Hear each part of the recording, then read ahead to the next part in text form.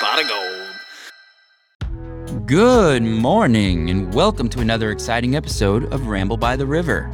I'm your host, Jeff Nesbitt, and we've got a great show for you today. It is Saturday, November 13th, the year of our Lord 2021. Special birthday shout out to my big sister. Happy birthday, Tosh. Also, want to shout out to any veterans out there or any family of veterans. Thank you for your service, and appreciate you. You can find Ramble by the River on Facebook and Instagram at Ramble by the River, and on Twitter at Ramble River Pod. If you want to reach out and suggest a guest or ask questions about the show or anything like that, you can contact us via email, and that can be found in the show notes for this episode, or at ramblebytheriver.com, which is kind of the central location for everything Ramble by the River. You can get links to episodes and links to donation if you want to leave a donation to support the show. All that can be found at ramblebytheriver.com. Ramble by the River is supported by the generous contributions of our listeners. For a small subscription fee, the Ramble by the River Patreon subscribers receive access to exclusive content, including bonus episodes that you cannot find anywhere else. Royal Ramblers, which is the $9.99 subscription tier, will receive a free Ramble by the River t-shirt after their third payment. I'm excited to get mine. I hope you're excited to get yours too. Shout out to Liz Hilton, our newest Patreon subscriber and former guest on the show. Thanks, Liz. All right.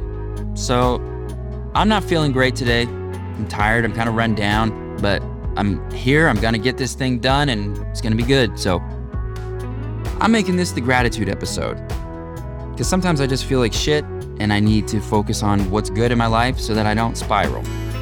I have no reason to feel bad today, absolutely none, but it's rainy and shitty outside. It's very gray. I didn't sleep great last night.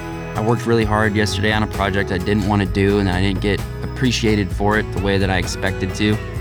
And it just made me feel kind of crappy. So instead of letting that feeling just ruin my day, I'm going to record this podcast and talk about what's good in my life. You may have seen on my social media posts recently that I had the honor of being a guest on Sex, Drugs, and Jesus with Devan and Hubert. Sex, Drugs, and Jesus is a cool podcast that is hosted and created by a friend of mine down in Baton Rouge, Louisiana. And Devan was a guest on Ramble by the River a couple months back, and he was a riot. Go back and check out that episode if you haven't heard it, because it's a good one. One of my favorites. It turned out to be really, really fun.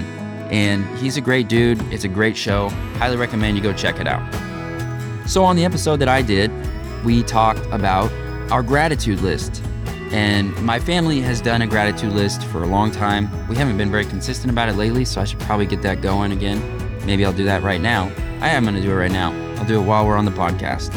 So our gratitude list is a text message chain between my wife and I and our two older kids.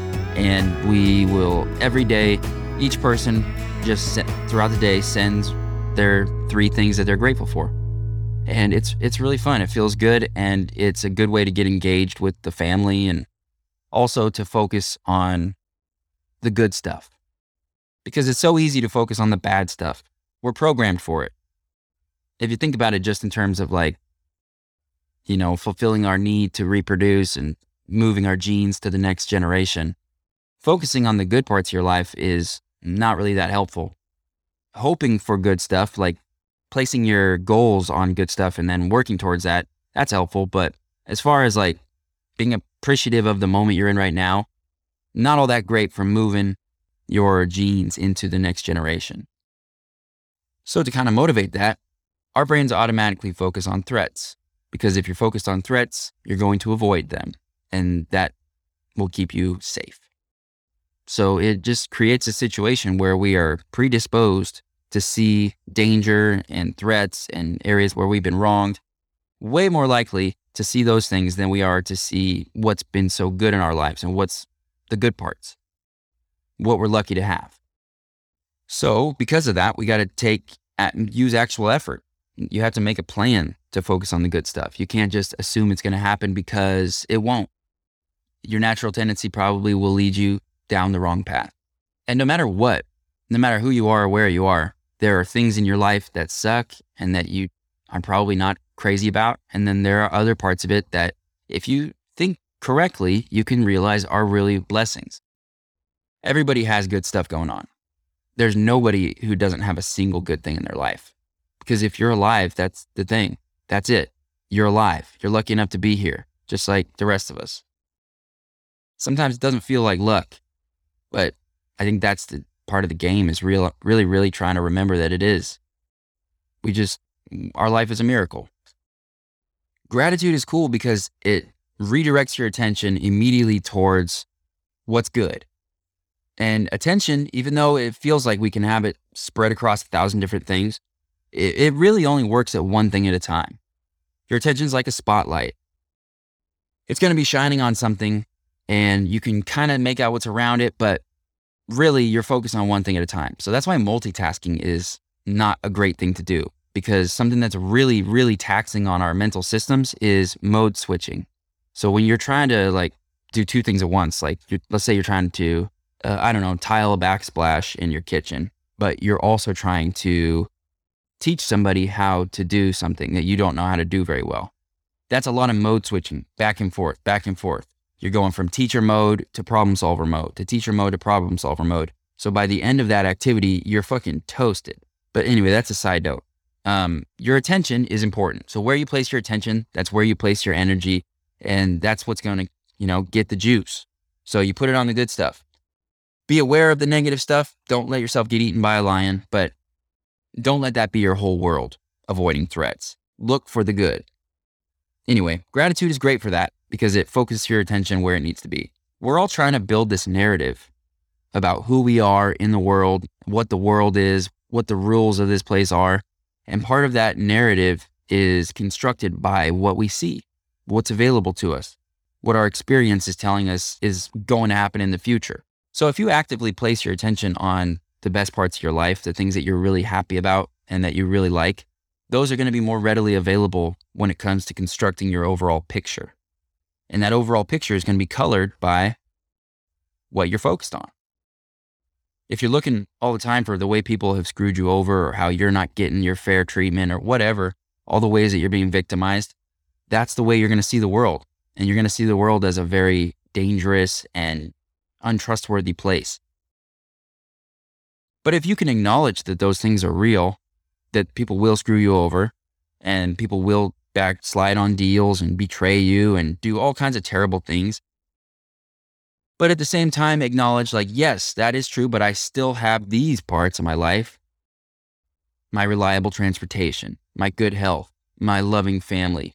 These things are crucial for foundational health and wellness, being a human, And if you focus on that stuff, that's the way you start to see your life. I do have a lot of my bases covered. So it's a really simple trick to kind of turn your mind around if you're feeling negative and angsty. And if you make it a daily practice, it adds up over time and it really makes a huge difference in how you see yourself in the world. So it's a good trick. Today, I am grateful for reliable transportation. If you've ever driven a junk car as your primary vehicle, it fucking sucks.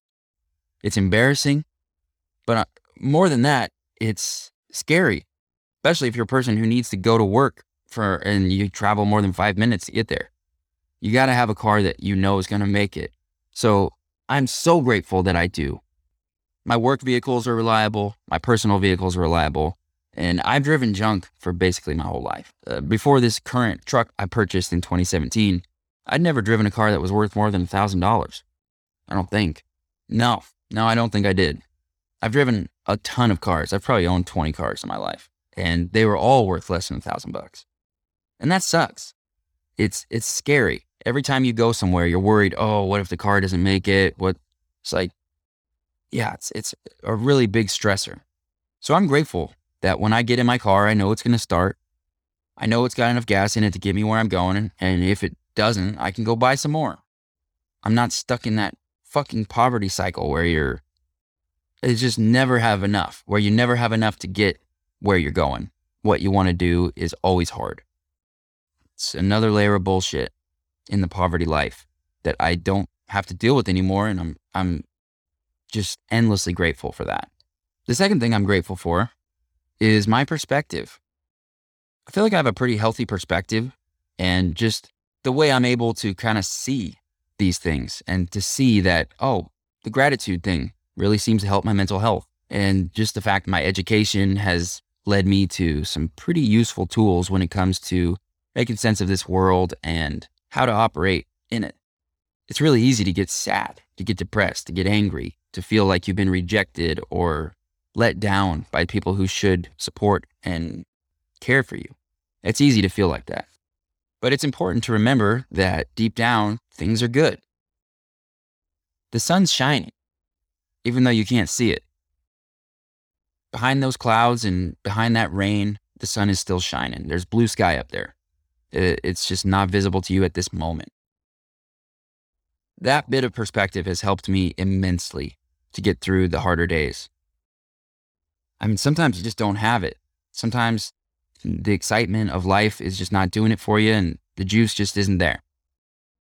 I feel like that today, I'll be honest, really bad. I don't know exactly what it is, but it probably has something to do with this piss poor weather. It's just very gray. I've been really just struggling to keep my head above water. Yeah, tough. I can feel that negative energy trying to grab me. And so I have to just focus on the good. And there's so much. It's easy. But yeah, I'm really grateful for that. The ability to see that my life is wonderful, even when it doesn't feel wonderful for some reason. I know where the miscalculation is occurring, and it's in my ability to properly see the truth. Because the truth is, life is terrible, and life is beautiful, and life is short, and life is long, and life is a million contradicting ideas. And you have to choose which things you see and which things you connect to make your version of reality. And most people do it without thinking about it, which is dangerous. That scares me. The idea of being just a mindless automaton who just goes through life without second guessing themselves or anything like that, that's a scary thought to me. So I'm grateful for my perspective. And finally, the number 3 thing that I'm grateful for today is you. If I didn't have you, I wouldn't have this podcast. I wouldn't have an outlet. I wouldn't have a place where I could put these thoughts. A place where I could put the thoughts where they don't have to just bounce around in my head. And I can let them kind of air out. It feels genuinely better. When I'm done with these podcasts, especially these ones that are kind of like, ugh, I don't feel it today. I don't feel the juice. I feel better. I don't even know why. It's just like, it's helpful. So thank you. I know I don't have a huge audience, and I don't even need a huge audience. Just have an audience that is here listening and cares about me and I care about them. It's a very, very good relationship. So thank you so much. I appreciate the hell out of you. My guest today is an entrepreneur, a small business owner, a creator, an artist, a maker, a devoted mother, a diesel mechanic, a doula, and a stallion wrangler. She's very many things. She also has a great perspective. We grew up in a similar, didn't have a lot of money, family with a bunch of kids, a lot of similarities. And before this podcast, I didn't really know her very well, but it was great to get to know her. She's a really delightful person. And I think that you'll really benefit from hearing her outlook on life. You get to hear about her getting into a drunk driving accident as a teenager, a time when she bites a horse, and how she decided to start her own small business with a 1,000-pound laser. You'll also hear a little bit about my childhood and some of the stuff that just always tends to come up, like the time when the police showed up at my house in the middle of the night and made us go stay in a hotel because someone was coming to kill my dad, or how I had fleas in 8th grade and I was humiliated to wear shorts. So, yeah, a couple gems to look forward to. Sorry for this intro being kind of a flat, blah piece of shit, but I kind of feel like a flat, blah piece of shit today. So that's what you're getting. Anyway, life is beautiful. You guys are amazing. I'm loving it. I hope you're loving it too. Try to stay dry out there.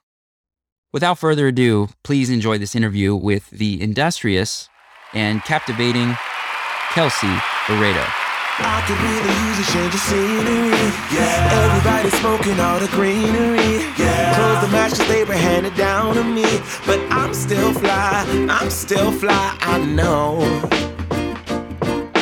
I'm still fly, let's go. It could all be worse, I could be a hater like you. It could all be worse. Clothes that make the man, but that poison's gonna kill you. From the inside out. So right now, say it with your chest now, say it with your chest now. I'm young, I'm free, can't nobody take me here and now. It's my time to run it out. It's my time to ride it. I'm young, I'm free, can't nobody take me here and now. It's my time to run it out. It's my time to ride it out. There we go. Do I need to have it closer? Or I think that sounds pretty good. Okay. Yeah. All right. So sorry about the technical difficulties. That's okay. Oh, we're good. We're going.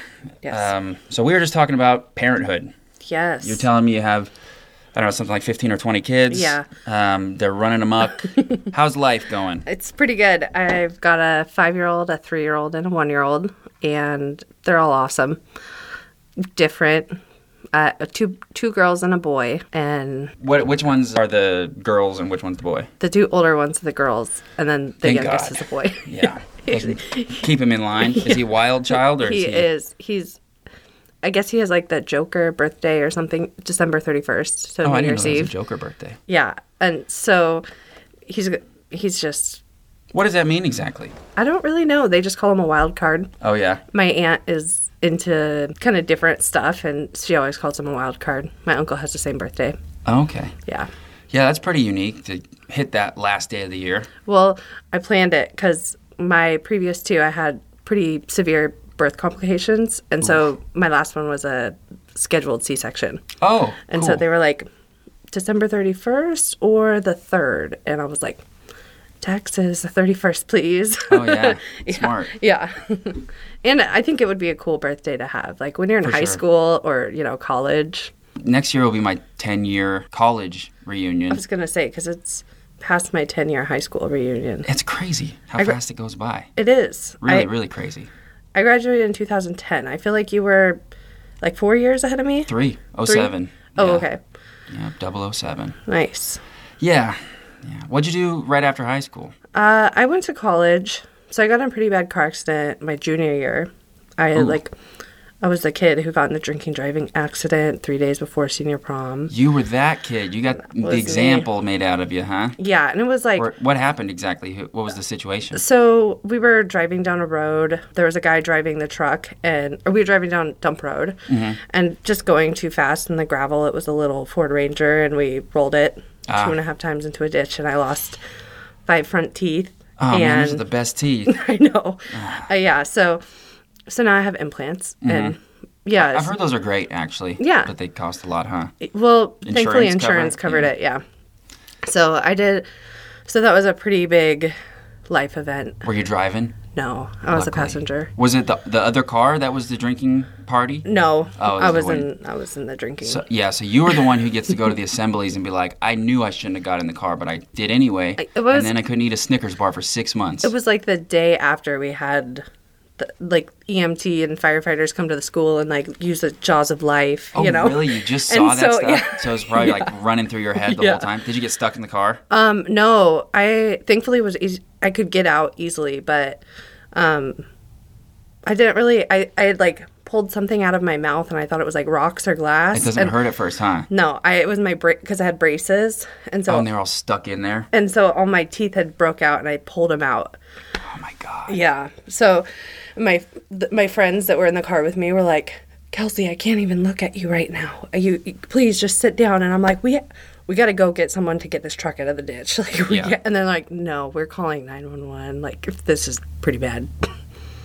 Yeah, when you're in that, you were like, we got to avoid trouble. We got to figure yeah. out how to solve this problem. Yeah. Yeah. That's always my instinct, too. Yeah. It's just like, hurry before the cops come. Let's get the truck out of the ditch. Yeah. I think after made the right listening to call. the podcast, I feel like we probably grew up similar. Mm-hmm.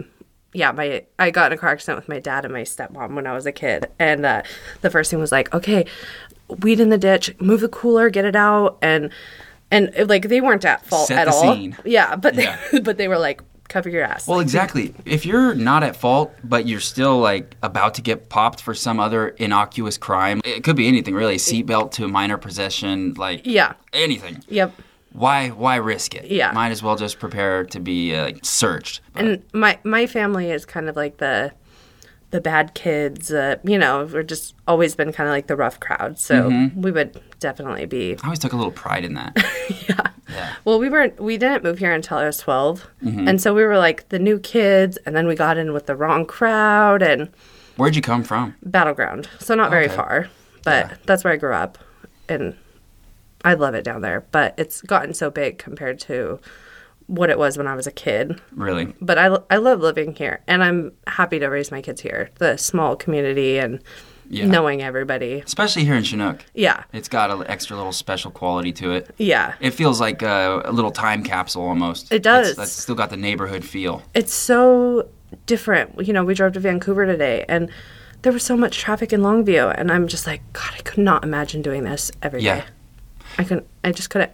The other I'm day- like, Rod Run. Oh, my God. Rod Run is hard. Yeah. I've grown to love it just because I know how much Yeah. vitality it's bringing to our community through yeah. the economy. Yeah. But it sure is hard to get around.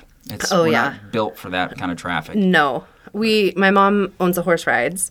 And so I just started wrangling for her again. I used to ride horses and do it in high school. And then the person who was wrangling for her hurt their elbow. And so she's like, can you wrangle this weekend? And it was Rod Run weekend. And What does a wrangler do? just takes people out on the beach on a horse. Oh, so you like the guide? Yeah. Boy, that's a way cooler name, Wrangler. Yeah. Like, yeah. you Makes must a always wear cowboy, jeans. Cowgirl, yeah. Yeah. Yeah. I had a 15-year-old tell me I should dress the part, and so I started wearing a flannel because I'm just like a hoodie and jeans kind of person. Yeah. I had to borrow some cowboy boots from my mom because I don't have them anymore. Are they better for stirrups? Yeah. Extra Pointed tough. toe I wear extra toughs every day, and Me too. Chinook. yeah, Yeah, that's the shoe of Chinook. it is, and they don't fit in a stirrup very well. Yeah. So Big wide toe. yeah, Yeah. yeah. So your mom buy the horse rides when you guys moved here, or when did that happen? So we all worked at Backcountry pretty much since we moved here, my sisters and I, and worked there all through high school and then a little bit while I was in college. And 5 years ago, my mom and my sister were kind of like, let's start our own, Things were a little dysfunctional and not always the best work environment. And they were like, we should do it. Let's just do it. And so my mom and my sister, they didn't have a whole lot going on at the time. So they did. And now I get to reap the benefits of awesome horses. And it's pretty cool. That is cool. Yeah. So did you guys buy out the old owners, or did you just start your own thing? Started our own thing completely. So Skipper was there previously and he had passed away. Oh, so And- you took over the skipper's location. Yeah. Okay, so Yeah. that makes sense. So I was wondering if there was any kind of overlap between those two horse rental things, because they're right next to each other. Yeah. But So we know them really well. I bet. And I know all their horses. I've known them for 15 years. And so we know them really well. But we're not affiliated with them at all. Maybe one day we can all work together and You might have to start a fake rivalry and use it for marketing. oh, they did People that. love a rivalry. They did that. Oh, really? They bought our domain name. Uh-huh. And so they had all of the customers looking for West Coast horse rides funneled to their. That sounds like a real rivalry. Yeah. Oh, yeah. Yeah. Yeah. It is. It is. That's some ruthless business tactic. It is. And they said, well, it's legal. So, and we're like, okay, well, Have it your way, bitch. There's truly enough business to go around. So, Yeah. you know, I mean, my mom is turning away people. Her phone just rings nonstop. There's so many people who want to ride horses on the beach for $40. It is pretty great. Yeah. And that's a pretty good deal. It is. Really. I mean, do you guys make good money doing that? Is it actually profitable? Yeah. Good. It would probably be a lot more profitable if they didn't have a bunch of extra horses, but It seems like a lot of overhead. yeah. So my sister just has horses that she has a connection to and she can't get rid of, and now she's got like 10 horses that she's got a connection to, and so they're up to like 33 horses. And how many of them are regularly producing money? Like 12. Oh, Yeah. so less than half. Yeah. Yeah, that's a top-heavy business model for sure. Yeah. Well, my sister broke her ankle last year, and then she adopted my newborn nephew. He's almost a year.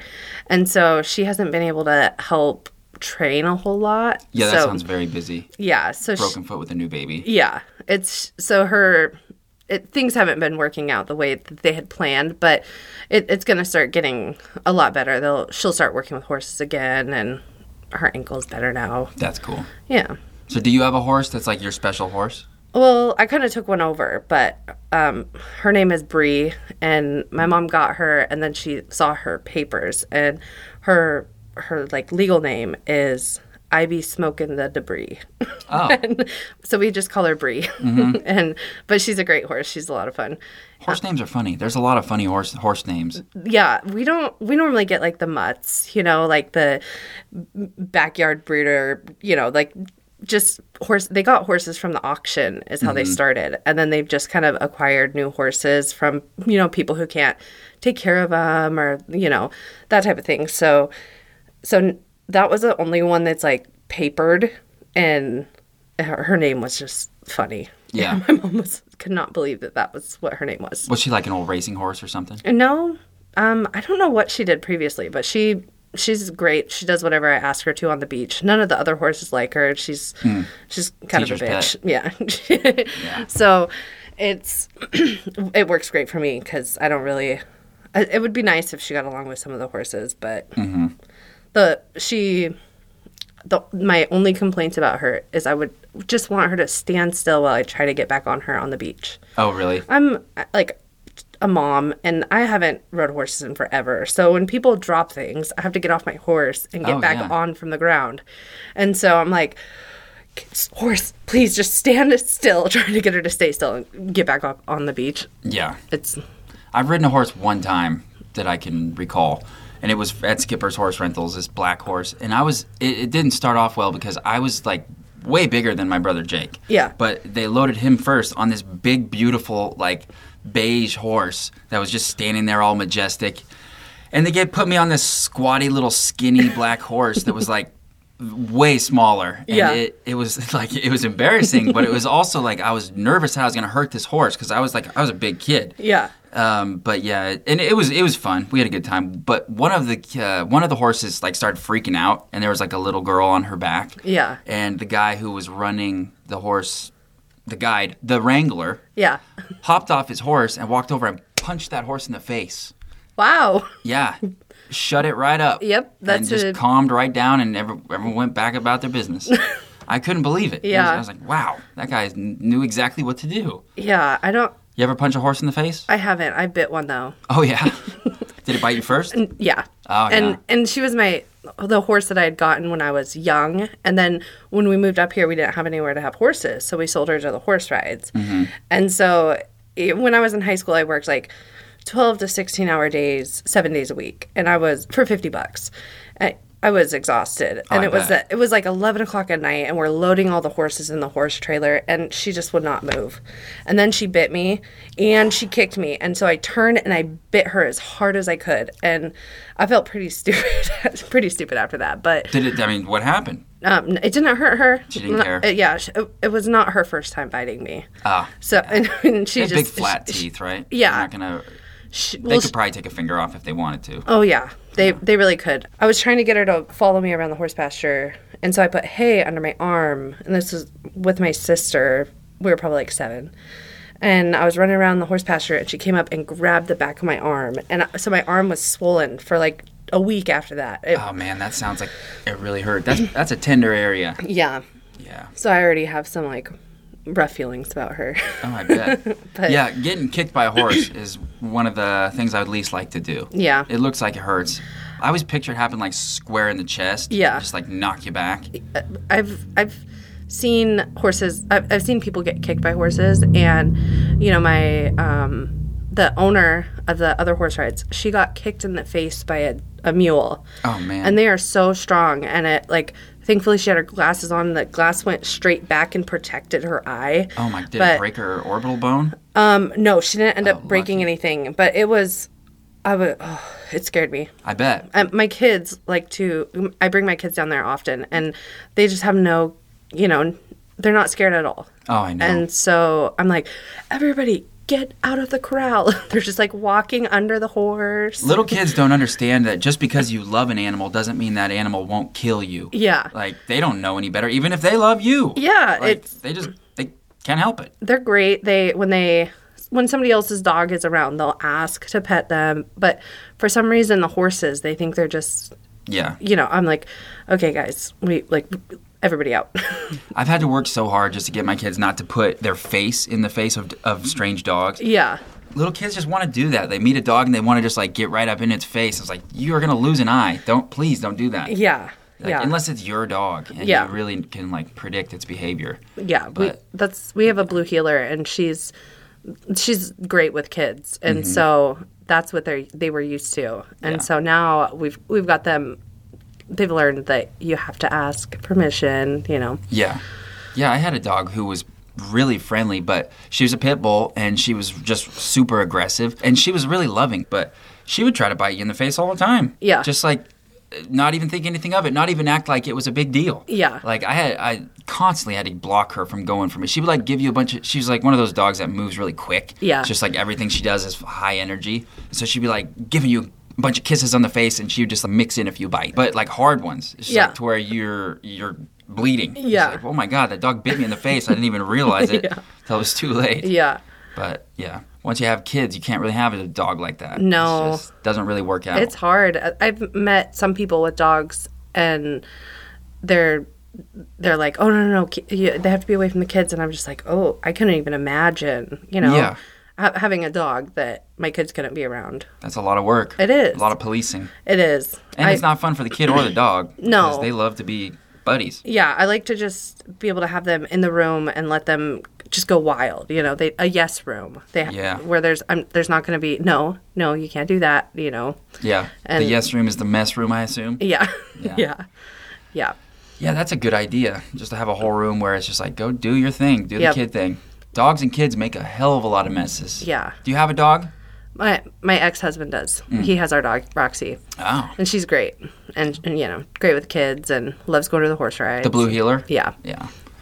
Yeah, those are cool dogs. yeah. My mom has one, and my sister has two, and the one my mom has is a rescue, and he was really scared of everybody, and he like immediately loved me, Oh, yeah? and I've stopped being a dog person because I have 3 kids. You're a kid So, person now. I'm like, there's enough people need things from me all the time. Yeah. Like, I'm sorry, Roxy, I just don't have it in me. I'm like, I love her, but I'm exhausted.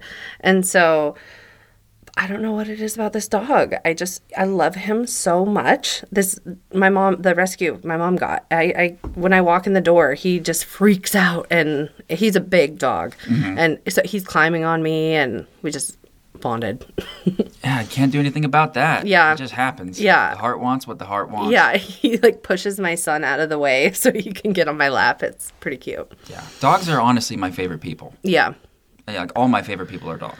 If I didn't have 3 kids, I would feel similar, but my kids just take a lot. Yeah. And having a business takes a lot. And, Yeah. my schedule right now is like I work during the day, and my mom has my kids or my aunt, which is strange for me because I've been a stay-at-home mom for, 6 years, and then a work from home mom. So now I'm actually having my kids go somewhere else so I can work without distraction every 5 minutes. And so I work, and then I get the kids, and we do dinner and baths and all that, and then get everybody to bed, and then I work, and then that's when I get like a little bit of quiet time to talk to my customers or design, and then I can shower and go to bed. Yeah, that doesn't leave a lot of time for recreation. Yeah. Or dog walking. Yeah, I've thought about like, oh, I really want to take this horse out on a ride. Like I want to go walk the power lines, up behind the cemetery, and it never happens. I just don't have the time. Did you used to walk out there a lot, or with your horse? I didn't do it often, but I'd done it a few times. I thought it would be fun to go kind of relax in nature. That's a great spot. It is. And we're considering that property is for sale right now. Really? And so we need, 50 acres would be nice to have horses on. Yeah. So just to forewarn you, horrible gorse problem on that hillside. Oh. Bad noxious weed, serious fire hazard, major property devaluation. So even if you do decide to buy it, you could at least use that to get the price lowered. Yeah. Because it's against a lot of habit, and they have a lot. Oh, that's good to know. Yeah, we're going back and forth with it. The price of the property, and then all the work that we'd have to do to it to make it, useful for us. Yeah. It's probably going to be too much, but it's a good area to build. The good hard ground. It's all like clay, those hillsides. Yeah.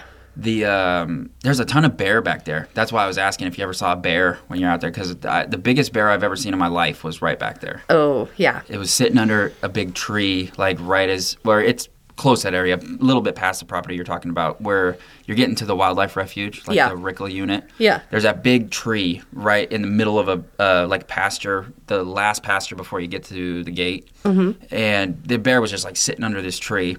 And we pulled up in a truck, and it was me and my friend Pete, and we were working at the refuge at the time. He's like, holy shit, look at that bear. And we stopped the truck and opened the door because there's a wire fence and then about 30 yards of distance between us and the tree. And so I figured plenty of space, and I didn't feel intimidated by the bear at all. And I figured he would get up and run away when we opened the door. But instead, he saw us, stood up on his hind legs, and started bashing his arms into the tree and like shaking the whole tree, and then just like turned around and stared us down. I was just like, okay, he wants us to leave, and I'm gonna do that. Yeah, it's like, you don't want to have a standoff with a giant bear. No. But when he stood up, just like seeing how tall he was, and because the branch was high, and he was able to just put both arms on it and just shake the fuck out of the tree. Yeah, it was a big tree. It's like, that's a heavy animal. Yeah, I don't want any part of that. Nope. I'm super scared of running into things out in the wild, and I don't have a firearm or anything, but I've considered getting one, just for like if I don't know, just protection. Yeah. Do you ever fire guns, or do you know how to use guns? Yeah. That was like the second date my husband and I went on, and I grew up with guns too, but I don't know. I just haven't really felt the need for one until now, being like a single mom. So I think you guys used to live in the house. Oh, really? The White House by Cemetery Road. Oh, yeah. So that's where I live. That old Craftsman? Yeah. Yes, that's a great house. Yeah. So cool. I have the master bedroom there. Uh-huh. And so I take my kids to go walk Cemetery Road all the time. And I don't know, I'm just always kind of nervous. Yeah. Sometimes people drive up there and it's a little creepy, and me and 3 kids, I'm not taking anybody. Yeah, that's just that area has just enough isolation for bad people to go do bad things. Yeah. Yeah. Especially out at the cemetery. What is it about cemeteries? They attract lowlifes and witches. Yeah. Definitely. I don't know. That's definitely where, I don't know why when we were kids we would all drive up there and like drink beer. Because no one's going up there. Yeah. That's where you go party. Yeah. And hopefully not wake the spirits. Yeah. I know. It's a weird thing, taking my kids up there. I don't really know quite. I've talked to them about death, but I don't know. It's just kind of weird. Okay, I have them strapped in the stroller most of the time there because I don't want them like wandering off and there's lots of hills there too. And go rolling off the side. Yeah, definitely. My 21-month-old, he's clumsy, and he's been to the emergency room 3 times already. Yeah, so. That's the age where they're ballsy. They just want to go for it. Yeah, they don't really think everything through. No, and he's just a brute. He weighs 8 pounds more than his 3-year-old sister. Oh my God. Yeah, so he's. I think it's because, so I breastfed the other 2 for like 16 months and 14 months, and he's 21 months, and I'm still nursing him. So wow, good for you. Yeah. That's a commitment. It is. It's really good for the kid. Yeah. Did you hear the episode with Dr. Shirazi? Yeah. He talked a lot about, he's very into breastfeeding. Yeah, I'm yeah, I talked about, when I listened to it, I was thinking, because he had to have his tongue tie revised. Oh, okay. And so we were dealing with like ENTs and that type of thing. When you're in Facebook groups about tongue ties, you learn about the palate expanding and that type of thing. So yeah, and also the antibodies from the vaccine. I'm kind of hoping he's getting those. I don't know. And Through the milk? Yeah. Never know. I don't know. They say that it work that does. way? Yeah. That's cool. Yeah. So It makes sense. You get all the good stuff from the mom. yeah. And so I'm hoping that, and also we're going through a pretty stressful time, so I'm just not ready to cut him off. Yeah. That's It's I a imagine a weird huge thing. stressor for the kid. Yeah. Been having to readjust to new food. Yeah. Well, and I don't know. It's such a weird feeling. I always feel like I have to defend my reason for still breastfeeding. Not to me. I just learned all about it. It's really good for him. Yeah. It's weird because most people are like, Yeah, they think you're somehow Still nursing. harming. Yeah, like what's some- the problem exactly, other than the social I think issue? it's a sexual thing. I think they're thinking of it as a sexual way, Uh-huh. which is not the feeling you have when you're a breastfeeding mother. Definitely you doesn't know? look that way. Yeah, and so I don't know why. I recognize two emotions coming out of a breastfeeding pair, like a mother and child. Mm-hmm. The first one is just plain old love. Like Yeah. strong, heavy love just emanating from both and between both. And the other one is frustration and rage coming from either one of the mother or the baby. And those are the only two things I really notice. Yeah. And it's either one of those two things or both. Yeah. But there's no sexual undertones whatsoever. No, it's They become very unsexualized, actually. It's hard even to get the sexualized back at first because it's like they feel like they're off limits. yeah, But- it's a weird thing, and I don't know. I feel like breastfeeding it just feels natural to continue to do it, and I don't have any real reason to stop other than I've been doing it for a long time. Mm-hmm. So I don't know. I'm not planning on having any more kids, so I'll probably stop when he's ready. Stop in a month. I don't know. We just take Eventually, it day he'll by just day. be like, "Nah, I'm good. Yeah. I'm gonna have an omelet." Yeah, and that's what today when I left to come here, he was like, at first he said boo, and I was like, yeah, sure. And then I was like, do you want it? And no, and then walked away, and I was like, oh, okay. Just want to know it's there. Yeah, Yeah. yeah. Yeah, my daughter was totally into it. She's like fully loved breastfeeding and was a great eater and stuff. And I loved being able to witness their relationship. Yeah. It's a really special bond. It is, And just for health, like emotional health and physical health, there's nothing better. it is also super easy, like to calm them down. Yeah. if you could just nurse them, or and there's no bottles to wash. It's just super easy. Yeah. At least for me, it definitely wasn't easy at the beginning, but now And at it's not 21 easy for everybody. Yeah. Like, some women really can't do it. But- Yeah, Yeah. it's a real thing that people can. I wasn't breastfed, and Really? yeah, and my mom had tried and had lactation consultants and the tube feeding and everything to try and get me to nurse, and I just didn't. Wouldn't latch? Yeah, Yeah. So- Some just don't. yeah, and it's okay. Yeah, it seems like formula-fed babies are fine, too. Yeah, It's I mean, just- I think I'm doing okay. Yeah. you It know, seems like it. so Yeah. It's. I think it's really just about each individual. It's Yeah. cool that you just get to choose. Yeah. You're the parent. You're the one who gets to decide. I also feel lucky that I could. I was at home with them, so I Yeah. could. Not everybody has that option. And I was, my husband had a really good job at Lectro, and so I could be home. Yeah. And it was nice. Yeah, why wouldn't you? Yeah. Yeah. Yeah. That So are you still working from home? well, so now my shop, I'm actually next to the Long Beach body piercing. Oh, yeah. so- By the burrito place, kind of, in that area? Body piercing. So it's on the back road. It used to be the old Chinook Observer yeah, printing place or something. I know what you're talking about. Yeah, and so I have like half of that building.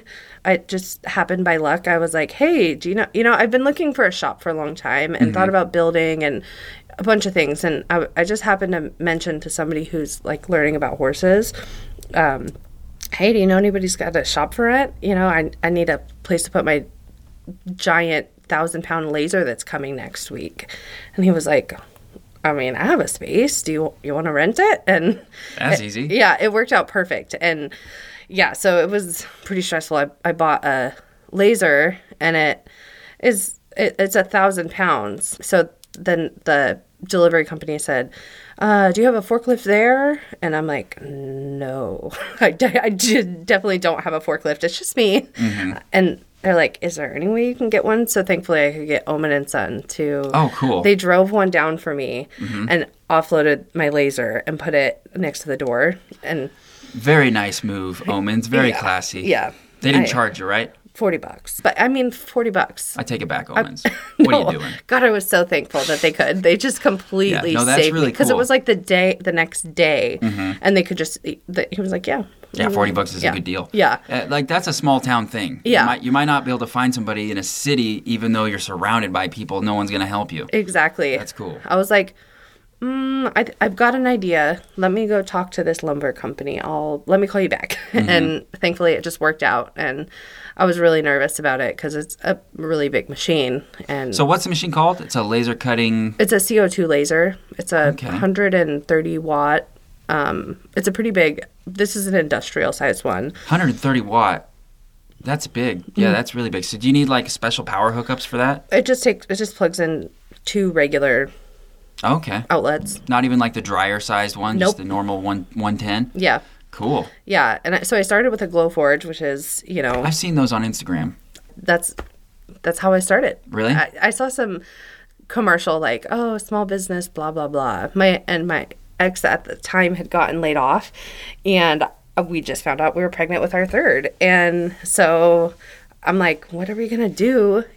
I'm going to have a C-section, and we've got 2 toddlers. So I need to be around. Yeah, I need his support, So he decided he was going to stay home, and we were going to try and start a business from home. And we sold a bunch of cutting boards right before, and we just got it and started doing cutting boards and made our money back, and it made it possible for us to continue. So, and you do your marketing, or not marketing, but your what's the word I'm looking for? Fulfillment through Etsy? I do now. So at that time I was just doing like Facebook Marketplace. They were all local orders. Oh, cool. And so I just post it on Marketplace or like word of mouth locally, and we got quite a bit of sales through the holidays, so that was nice. And then what are you cutting them out of? The cutting boards. So I don't cut the cutting boards. I buy them and engrave them. Did you see the one I did for Jake and Brooke? No, I haven't. It's like almost always on their countertop. Okay, yeah. I know what you're talking about. Yeah. Yeah, that is really cool. So I did that one. Right on. And so that's kind of where we started. And then I had a baby. So I was like 8 months pregnant doing this. And then so I had a baby, and I took care of her newborn, and I started like just messing around and I made a nursery sign for my daughter, and like my husband was working on Coast Guard stuff, and the Coast Guard stuff took off, and that was great. And then we're like, oh, we probably need to get permission to do this. So then what do you mean Coast Guard stuff? So they make so he was making plaques for the Coast Guard. Oh, so, with like government insignia? Well, yeah. So it just had like a logo, a simple Coast Guard logo, but it was somebody had requested one, and then a bunch of people wanted one. Is that stuff public domain? Can you use it without asking, or do you have to pay somebody? Yeah. Or you have to ask permission? You have to ask permission and get approved. And so we stopped selling those, and I just like posted the sign I had made for my daughter, and then orders like started trickling in, and I started learning about SEO, and gosh, that stuff is hard. It is. Not hard. Hard is the wrong word. It's so complicated. Yeah. And time consuming. It is. I had a newborn, 3-month-old, and so I would stay up late with him a lot, or I'd just, have him sitting on my lap, and I could watch videos, on YouTube to learn. So your kid knows all about search engine optimization. He probably does. Nice. But he'll tell me all about it in a few years. Our kids are going to have way different vernacular than we did. Oh, yeah. Like, they're way more exposed to just a wide variety of stuff. We didn't have the internet. No.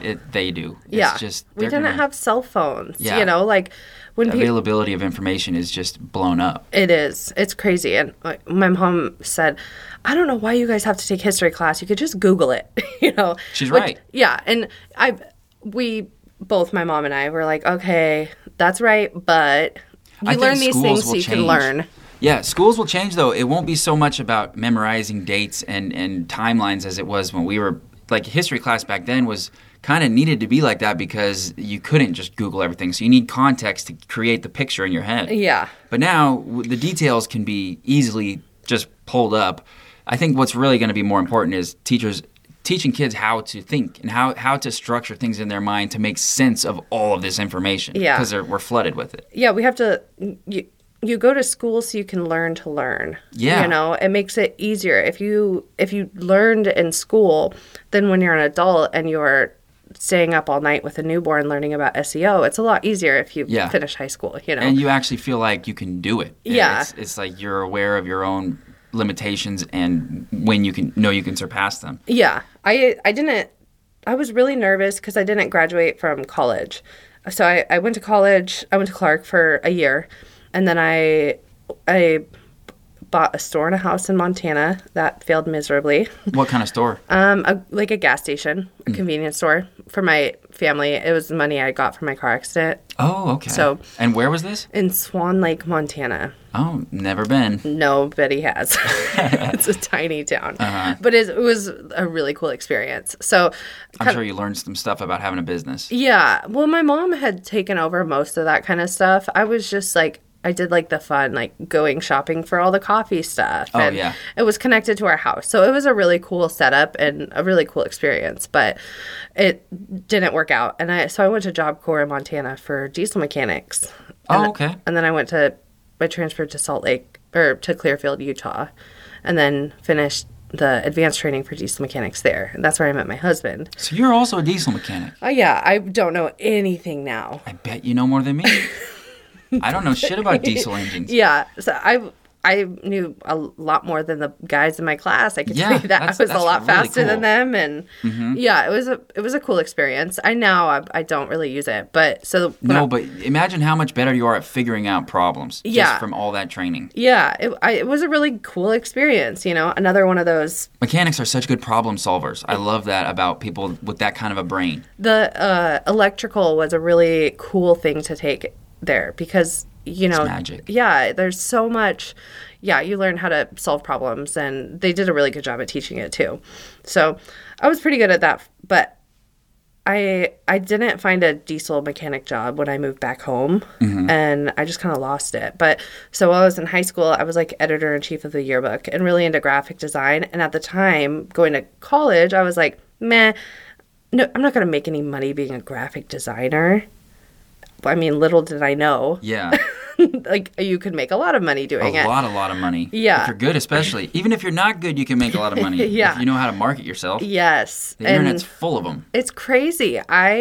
So it's funny that now I basically do graphic design for a living. But I didn't get a degree and I didn't get anything. I just taught myself how to do all this stuff. And you already liked that stuff before you went to diesel mechanic school. Yeah, exactly. So it kind of like brought me back to where I originally thought my life was going to go. Yeah. And it's weird how that happens. It is. Similar things happen like that with me in the podcast. It's like, I always love this kind of stuff. Yeah. I like making things. Yeah. Like even that kind of stuff. The sign, by the way, people who are just listening, everybody's just listening. She made me a Ramble by the River sign that's laser cut out of wood, and it's the logo that I have on the internet. Exactly. It's crazy how clean and accurate it is. I'm just like super impressed. I'm blown away with it, actually. It's really high quality.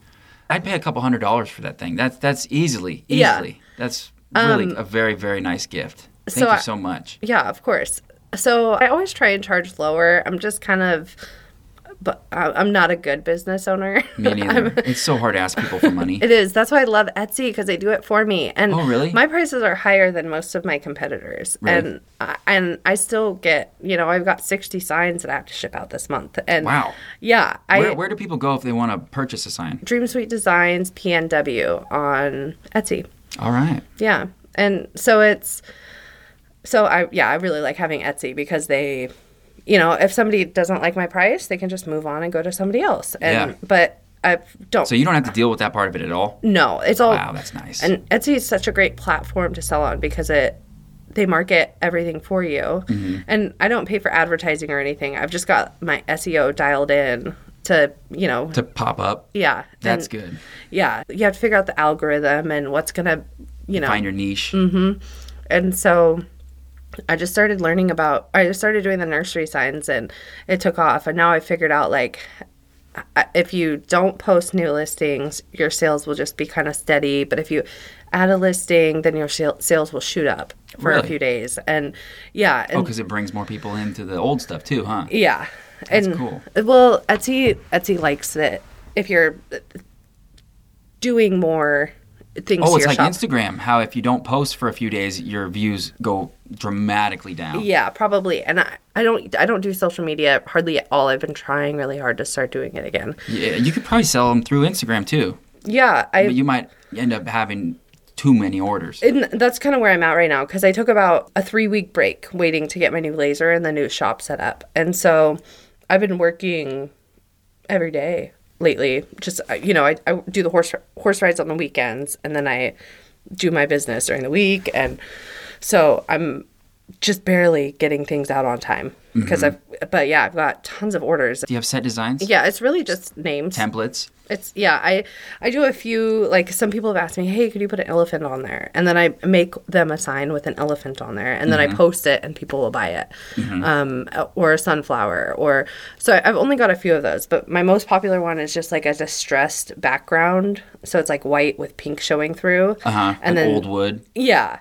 And then the name in pink and gold paint, and it's super easy. It probably that sounds like a cute little nursery sign. Yeah, I'd get that for my kid. So how did you find, I mean, I guess you didn't really have all that much of a choice because you found out you were pregnant and you needed to make money. But that's a pretty brave choice to invest in a piece of equipment. So you bought this thing sight unseen and decided, like, I'm going to do this. And then you successfully did it. Yeah. That's a major accomplishment. It was really scary because so many people wouldn't have taken a risk. No. They would have just floundered. Everybody was like, you're what? Yeah.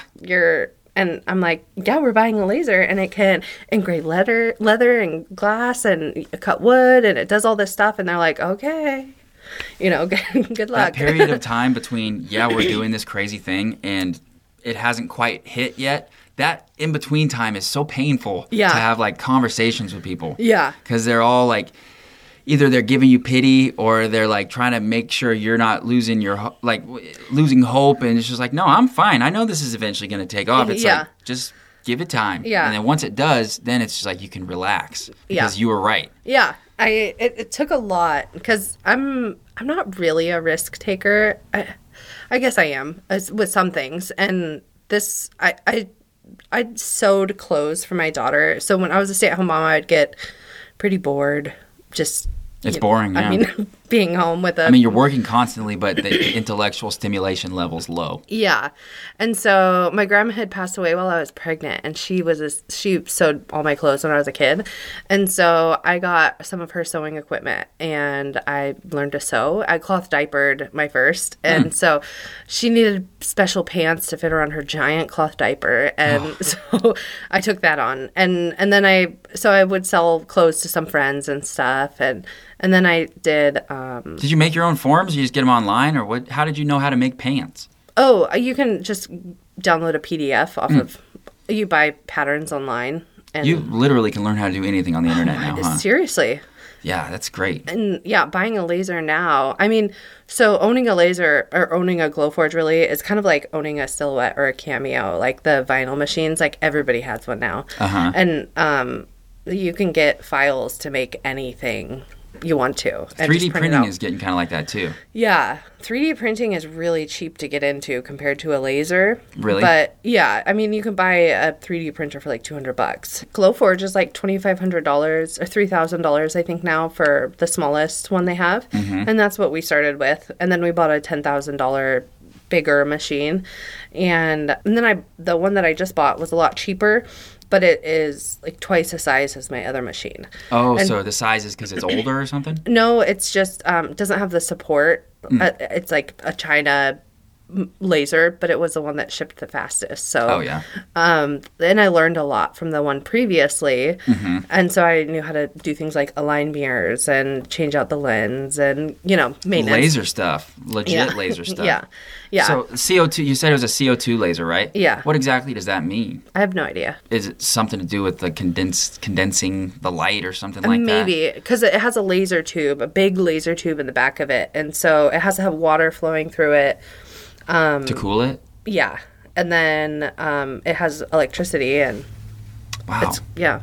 That's some high-tech shit. It is. So I could tell you all about like how to fix your settings, but I have no idea what a CO2 laser is. Yeah, that's It interesting. I know it cuts the wood. And Yeah, I've seen these lasers online. I've been really close to purchasing them. That's like a laser pointer that you tease a cat with, Yeah. but you can like burn through a piece of paper. oh yeah. That looks pretty cool. Yeah. I think that would be kind of fun to have. But But this is like that times 1,000. yeah. Yeah, I legit. mean, if you would like to learn how to laser, I mean, I'm like people want people to do things like open their own Etsy shops or start a podcast. Me too. It is so I think it's cool. so great. It is.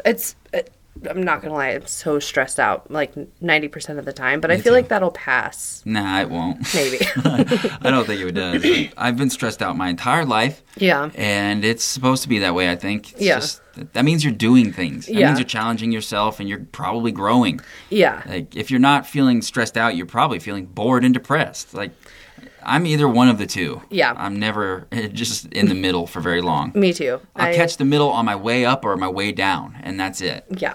But I definitely depression is. I take Zoloft and it helps me. it's a good drug. It is. It can really help. It's probably just a Band-Aid, but it is helping me for now. Mm-hmm. And but I'm also trying to do things like going on walks and spending time outside and doing those other things to help me with, Yeah. and then I'm busy, so I just like don't even have time to think most That of the really time. does help with depression. I Yeah. think the key with antidepressants is to use them as a tool, Yeah. and not as a crutch. Depression, just in what it is, it affects the way you see the world. Oh, and yeah. it makes you not be able to see yourself or your place in the world accurately at all. Yeah. and it can get so bad that you end up killing yourself. Yeah. So you're not accurately seeing through the right lens. And what those antidepressants do is kind of just give you just a slightly brighter lens Yeah. and just help you to kind of see like, oh, maybe things aren't so catastrophically horrible. Maybe everyone doesn't actually hate me. Yeah. Maybe I'm not humiliating my family and, all the things that you convince yourself of when you're depressed that are just straight lies. Yeah. They kind of just go away or they get not as loud. When I don't take nice. my antidepressants, I feel like I always just feel like there's too much, and I'm like, what am I working for? Like, what is this? What's the point of this? I Yeah. don't see a light at the end of the tunnel. But when I'm taking my antidepressants, I'm like trying to get my goals. I'm Yeah. like, I'm gonna make over $100,000 this year. That's my goal.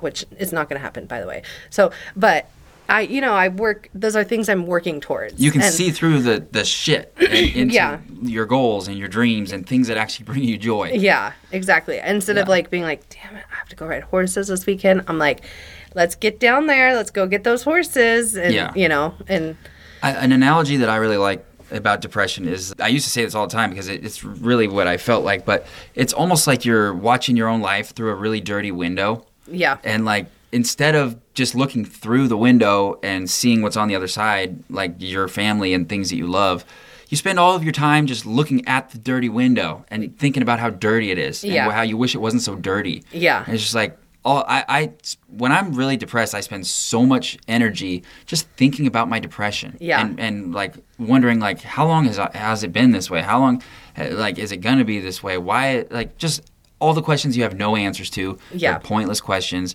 And it's just fixation on something that is making the problem worse. yeah, But yeah, I took Zoloft for a while, like maybe a year. Mm-hmm. It worked really well, Yeah. but it worked too well. Yeah. I felt almost just my edges were all so rounded off. I felt like I could just kind of be in the world and I might just let my whole life pass me by and never...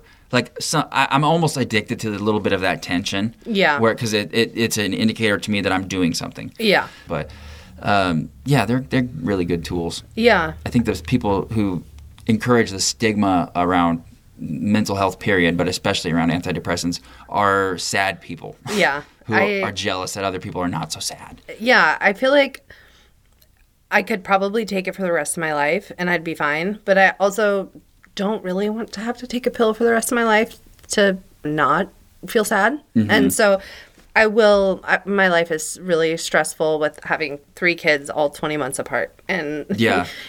Heavy load. Yeah. And so I think that when my life settles down a little bit, I might try to taper off. But I know that at least I take a really low dose anyway. Mm-hmm. So, but I know that if I don't take them, I'm like really stressed out. And if I take them, my stress just seems bearable. Yeah. It seems like it's doable. And it's for a purpose. Yeah.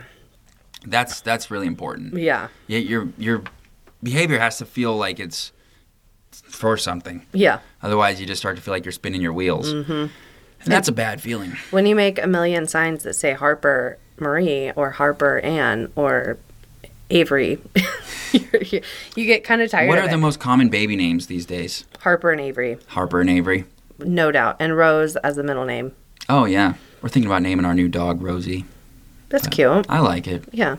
I think it's going to end up it's either Rosie, Poppy, or Maggie. We're one of those 3. We're going flower names. Yeah, I like Maggie's short Maggie. for Magnolia. I like Maggie. It's a good one. That's what Elsa wants. Oh, okay. I like all 3. They're all good. It's what type of dog? It's like I keep forgetting the mix, but it's part Australian Shepherd and there's some Lab in there. But I think the Australian Shepherd must be where the spots are coming from. They're cute dogs. Little gray puppy with black spots. Cute. Super cute. I'm excited. Yeah. I've had my dog for 10 years, and she has been the best dog ever. But eventually she's going to die, and it's going to be horrible. And I don't want to have to go through the whole, like, are you going to replace her? And it's like, oh, I couldn't replace her. It's like, I'll just replace her ahead of time. Yeah. Won't have to worry about that emotional turmoil. My sister's going through that. Her dogs are, I think, like 11 and 12 years old. And Twilight years of their life. Her male dog may still be able to reproduce. So if good for him. If he did, get this dog pregnant, then she's going to get a puppy. But then she'll have 3 dogs. So, but she's like, it's only temporary because they're not going to live that much longer. But I want, they're really good dogs. Have you ever had 3 dogs? Yeah. Well, we've always been a dog family. Mm-hmm. My mom and my sister live together, so there's 3 dogs at their house. Okay. My sister is like a dog babysitter all the time. I don't know how she winds up with so many dogs, but it's crazy. Some people are just born to be dog people. She is. She's an animal person. Mm-hmm. Her and my sister both.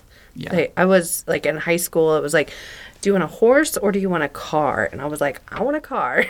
Me too. I can go ride horses for free over there where I work. I don't need a horse on top of it, You're not going to ride your horse to school. Yeah. Yeah. So I got a car and they got horses. Good call. Yeah. Yeah, I have a theory that 1 dog is like perfect. I love having a dog. It's so much better than 0 dogs. Yeah. 2 dogs is half as good as 1 dog. Because when it's 2 dogs, they're a little bit too chummy. Yeah. They fight all the time. Usually not real fights, but they're always at each other's throats and they're constant noise and the sound of the nails on the hardwood and it's just constant dog noise. Yeah. You get 3 fucking dogs. Yeah. I'm out. Yeah. Then you are fully pulled into dog world. You are living in a dog pack at that point. It's no longer the dogs are living with you. You're living in a dog home. Yeah. You smell like a dog. Dog hair's everywhere. Ugh. Everybody thinks that you're an asshole if you bring your dogs everywhere. Yep. It's like you're fully in dog life. Yep. My ex-wife really loved to accumulate dogs. Oh, yeah. And she left a few of them with me when we separated. And it was a major hassle having 3 dogs and no people. Yeah. It was just like, fuck these dogs. It was hard. They're just so much activity. They're all young dogs. There's Daisy and a Jack Russell Terrier and a Chihuahua and a Pit Bull. And it's just like too many dogs. I vowed never to have more than 1 dog at a time again. And I'm about to break the vow. Yeah. But it'll be worth it. I have people helping me out now. It's not like a single guy trying to have 3 dogs. And you have, your kids. Yeah. It can be their responsibility, their job. Yeah, or at the very least, it'll be something that we can fight about. Yeah. Me telling them they're not doing a good job at their chores. Yeah. Like we do with the chickens. Yeah. But Chickens, how many chickens do you have? I think we have like 7 now. Yeah, I think 7. Chickens come and go. So, Yeah. It's hard to keep track. And they also look all very alike. So the kids will be like, oh, there's Copper. And I was like, I thought we were calling that one Fluffy. It's like, Fluffy was Copper's mom. And they look at me like I'm a monster. Like, how could you say such a thing? It's like, they're chickens. Yeah. Like, We did chickens, and they just shit all over the porch because they were just That's completely what we free do range. here, yeah. And they stand at your door and like wait to come in, or even though you Yes. never let them in. I don't know why they think they can come in. yes. It's annoying. Yeah, we ended up giving them away after like a year. The eggs were cool. My daughter, when we first got them, though, they were all babies, and she was outside That's playing the best. fetch with our dog and the chicken Oh. as the ball. Well, yeah. She was like, "Oh no, oh," because we were wondering, one of them had went missing, and we didn't know where it went. So we checked our security cameras, and that's Dog took it. Yeah, they were playing fetch. Clean catch. She thought it was really cool to see the chicken fly and then Yeah. the dog catch it. That makes sense. Yeah. She was like 3. Yeah, and to be honest, I shouldn't even say that. Animal rights people wouldn't like it. But chicks, little baby chicks, they're barely animals. Yeah. They're like lawn clippings. Like they send them in the mail. Yeah. I know that's pretty ruthless of me to say, but their lives are not as valuable as even a full-grown chicken. Yeah. So many chicks would die in nature if it was like, not that many of them would make it. I think it's okay. Yeah. I think your kid's probably not doing anything that horrible. Yeah, we taught her not to do it. It's a teaching moment. Yeah. There you go. Yep. Dogs are pretty resilient, though. Yeah. Yeah, the one that my mom got, he was afraid of everybody. Like when he walked in the door, he would The just rescue? he would just Yeah. run under the table. And he's a big dog. So he would just run under the table, and now he agrees to everybody at the horse rides, and he's happy and runs around. It's a huge difference. What kind of dog is that? Or a mix of some kind? Like a Newfoundland and Lab, maybe. That sounds like a great mix. He's huge. His paws are giant and scratch me almost every time. But he's, How old? Like, is it Like- younger dog? I think he's like 4. Oh, okay. Yeah, he's pretty young. At 3 or 4, somebody looked at his teeth and decided. Oh, yeah. That's how they do that. I forgot Yeah. about that. Yeah. Yeah. We Have know. you ever had to put a dog down? Yeah. It sucks. Yeah. That's so hard. It does. So my mom had 2 dogs and had to put one down about a year ago. But they're kind of like, they were like the same almost. Our older dog, Jake, he was a rescue, and like my brother found him at the pound and that type of thing. And so we had him forever. And then this dog came, and my mom was babysitting it for a week, and then he never left because she fell in love with him. That happens a lot. Yeah. And you just cannot give my family animals. My cats had kittens, and my mom was like, we are not taking any of these home. And they took 2 of them. Yeah. When I was a kid, we had, literally like 50 cats over the course of my childhood. Yeah. Because we had 2 or 3 cats that were females, and they would have a litter of kittens a year, probably. Yeah. And they were outside cats, so we had to find the kittens, which is always a fun adventure for kids. Yeah. Track down the kittens. Like, the cat's pregnant, and then you wait, and then it disappears for a couple days. And then you're like, that cat had those kittens somewhere. Then the hunt is on. And you're scrambling, looking under cars and stuff. And we'd eventually find them, and then the fun begins. You're like, little kids, you're like claiming which one's yours. You're naming them all. Yeah. And, probably injuring them on accident, trying to make them fly. Who knows? Yeah. But, yeah, we had tons of cats. Ours, when they had kittens, we've got 2 cats, and we meant to get them fixed, and then we had 2 litters of kittens at the same time. And so one of them had her kittens in the house, everything was normal. The other one had her kittens somewhere else. And so we could not find them. And then one day because we'd bought a manufactured home in Chinook, and so I was listening, and I could hear them under the floor. So I tied yarn loosely around her neck and had her run under the house, and And then pulled her back out? followed the yarn. Oh, that makes more sense. Yeah. You just drag a cat by the neck is probably not the best plan. Yeah, I actually ended up wimping out. I'm pretty ballsy. Like I went under my mom's house in the middle of a huge windstorm to fix the ducting. I don't know why I could not go under there. I was afraid. Cannot find dead animals. I was so scared I'd find like dead kittens. So I don't like doing that either. Going underneath the house is not fun. it's not. I've had to do that a lot in the last year in my house. There's a the underneath the house is like maybe 24 inches from the dirt to the floorboards at the most. Yeah. Like most of it's less, like 18 inches. And I have a giant head, and it like barely fits through in some of these spots. Yeah. And I had to go down there a bunch of times because we redid the plumbing in our kitchen. I Yeah. moved the sink and the dishwasher across the room. So I had to replumb it, and I hated it. Every minute of it, I hated it. And like you're cutting pipes, so there's water just gushing out, and like you're laying in sand. Yeah. 'Cause every house around here is built on sand. Mm-hmm. And so I was just all sandy. There's sand in my ears and my ass and my everywhere. It goes down your shirt. It's Terrible. And then the worst part though is like if you just can't look up, because if you look up, then you see those fucking Chinook spiders, which are formidable. Yeah.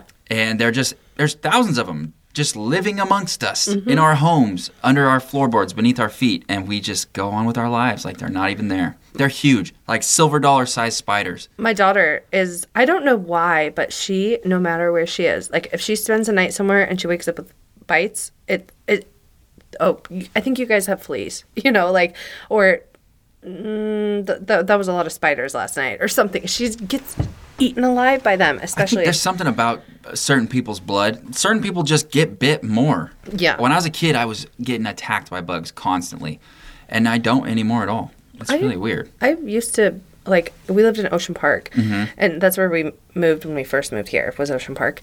I lived there too, full of pests. So I covered in mosquito bites every summer, and then now I don't feel like I get them very often, actually. Yeah. I had a go back to school year, I think it was the 8th grade, where my legs were so covered in bites that I was like humiliated to wear shorts. Yeah. And it was fleas. I basically had fleas. Yeah.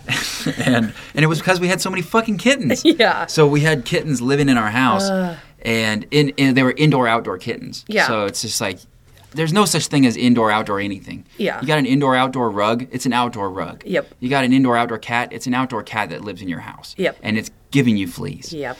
So there's fleas, like, we couldn't get rid of them. We spent, it doesn't even sound like that much anymore, but at the time, I remember it seemed like an astronomical amount of money. We spent like $100 to do laundry at the laundromat. We took every piece of clothes and blankets from our house, washed them all in a day while we bombed the house, and came back. Fleas were still there. Yeah. I had thousands of bites. It was the worst. They're really hard to get rid of. My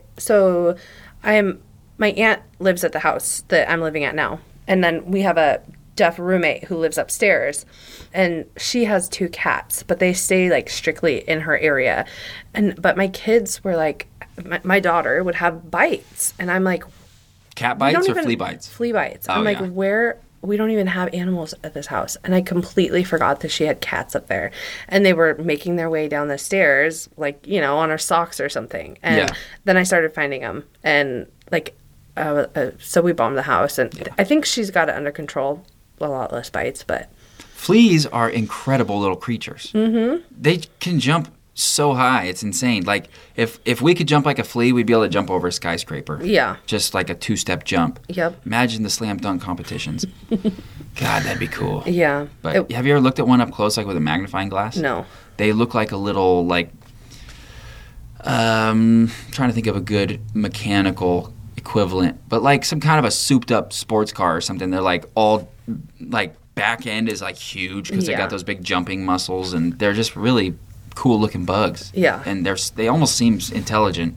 Like when you, this is embarrassing, I'm letting people know how intimately I know fleas, but when you go to grab one off your body, it sees you coming and it tries to get away. Yeah. And it'll like run a little bit, but then it'll jump and just blink, just gone, disappear. Yeah. Yeah, they're crazy.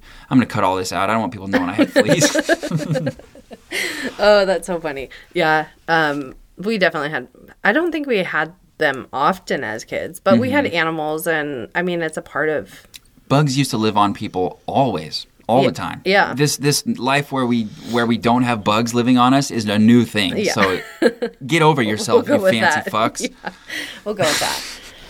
Yeah. No, I mean, I imagine it's really true, though. Like, before there's electricity and hot indoor plumbing. Oh, yeah. I'm sure people were all bugged out. They probably had, like, their uses. Yeah, you know, I'm sure. they were there for a certain reason, or You're right. You're making me feel way better. I imagine things like that. I don't know. Oh, did you ever get head lice? Oh yeah. That's we've no got fun. 5 kids in my family. Of course, I had head Oh lice. yeah. How many girls? 3. Oh, and in high school, we had 10 kids living at our house. So, Oh, wow. My aunt and uncle had moved in with their 5 kids. We have 5 kids. So it was like there would be... That's a ton of people. And it was like 5 teenage girls, 6 teenage girls. We would have to take turns. We'd all shower at the same time and say, okay, rotate. And we'd switch spots to who gets the water. And it was... Eat your bowl of cereal with a fork. Share the milk. Yeah, basically. Yeah. It was, I mean, it was a fun experience. Not very many people. When you're a kid, it is. Like, the Yeah. hard stuff can be kind of fun. I have this memory where the police came to my house at the middle of the night, and they got us up out of bed, and they made us leave the house and go stay in a hotel. Yeah. And, like, when you're a kid, you don't really know what's going on. I mean, my kids do because they ask 1,000 questions, and for some reason we treat them like adults. Yes. But I think that may be a new thing because when I was a kid, I didn't know shit. Yep, get out. Yeah, Go. That's none of your business. Yep. So all I knew is that something was going on and we were in danger and we needed to leave. Mm-hmm. And I had a blast. I didn't know what we were running from. I didn't know what was going on. But it wasn't until like a couple of years later that I found out like one of my dad's employees, he fired an employee, and then the employee told his mother that he was going to come kill my dad. And he like grabbed a gun and left his house, and she called the cops. Yeah. My dad already knew the guy was going to come kill him. He had told him. And so my dad was already waiting in the bushes with a Springfield rifle, which is now my hunting rifle. Oh. I mean, why wouldn't he be? Exactly. Like, what, he's Totally just going to let normal this crazy life. person come kill his family? No. Yeah. Like, we got it under control. Yeah. He actually was, like, insistent that we stayed at the house. Like, he's like, no, guys, I have a plan. Yeah. Don't worry. Like, well, we really don't want you to kill this man anyway, so how about you just leave? Yeah. And we did. And it was all fine. But my point being, to a kid, that's adventure. That's fun. We did. We had similar things. My like first trip to Arizona, I didn't realize it was like I was almost kidnapped when I got off the bus, and so my mom sent me to Arizona with my grandparents because of a crazy guy, and so yeah. Someone you knew? Yeah. Those are the ones who kidnap. Yeah, and so we would go stay at my Aunt Tiffany's house. There was a time where we were like staying at my Aunt Tiffany's friend's house, and it was so cool. She had a big comfy chair, and we were all, she went skydiving, and it was cool. We'd talk about it, and so, but, and then when I'm an adult, I'm like, wow. Oh, wait, was that trauma? Yeah. What was actually going on? Oh, okay. Good job, Mom. Yeah. I had no idea. It was awesome, though. Yeah, wouldn't it suck to get kidnapped? Yeah. That'd be a real bummer. Yeah. I would hate that. My uncle is, if you don't know him, he seems like a scary guy. So he was there. The kidnapping type? No. Oh, to protect you? Yeah. Oh, And scary so- to the kidnappers. Yep. Gotcha. Sounds like a good dude. I know my mom. I mean, he was like a druggie when I was younger. And They're not all bad. No, but like now I'm thinking, my gosh, Mom, you invited a drug addict to live in a trailer outside of our house in Battleground. Why would... Was it her brother? No. Oh.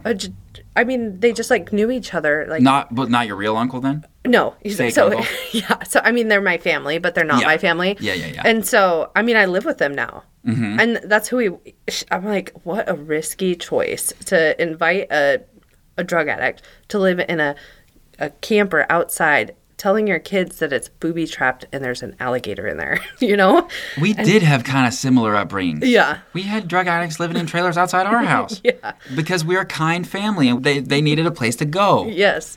I mean, thankfully it panned out for my mom. This guy, I mean, that's who I'm living with now I'm so happy to things have work that out. family. Yeah. Yeah. But I thought at the time a risky. Yeah, for sure. I would not do that now. No. There's no question. I'm much more safety minded, I think, than my parents were. Yeah. You kind of have to be now. Our culture has changed a lot. A lot. We would be crucified for a lot of the things that parents would get away with 20 years ago. Oh, yeah. Like, even things that are pretty innocuous, just like the way you talk or, like, just the way people communicate. Like, you know how there's some families who just communicate a lot more aggressively than other ones? And when you are part of one faction and you observe the other, it's so awkward. Like, if you're from a family that yells at each other and you go to a friend's house where they don't. Yeah.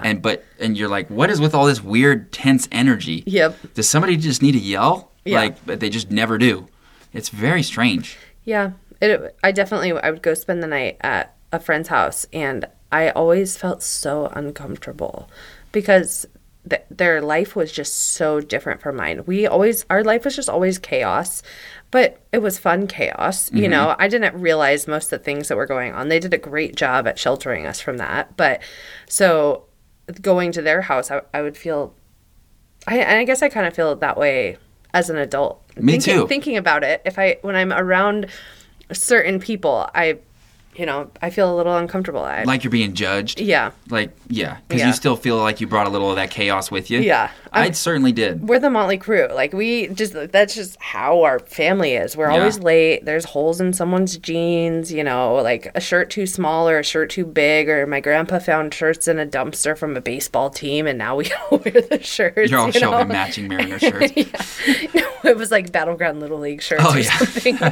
But my grandpa is the way he is because he did that kind of stuff. He pinched pennies. He squeezed ketchup packets into bottles for my aunt's wedding. Yeah. Ketchup packets, that's a great indicator of socioeconomic status. How do you treat a spare ketchup packet? Do you save it or do you throw it away? You save it. You save it. Always. Yeah, I agree. I have them, and I don't even use them because I have money to buy ketchup in bottles.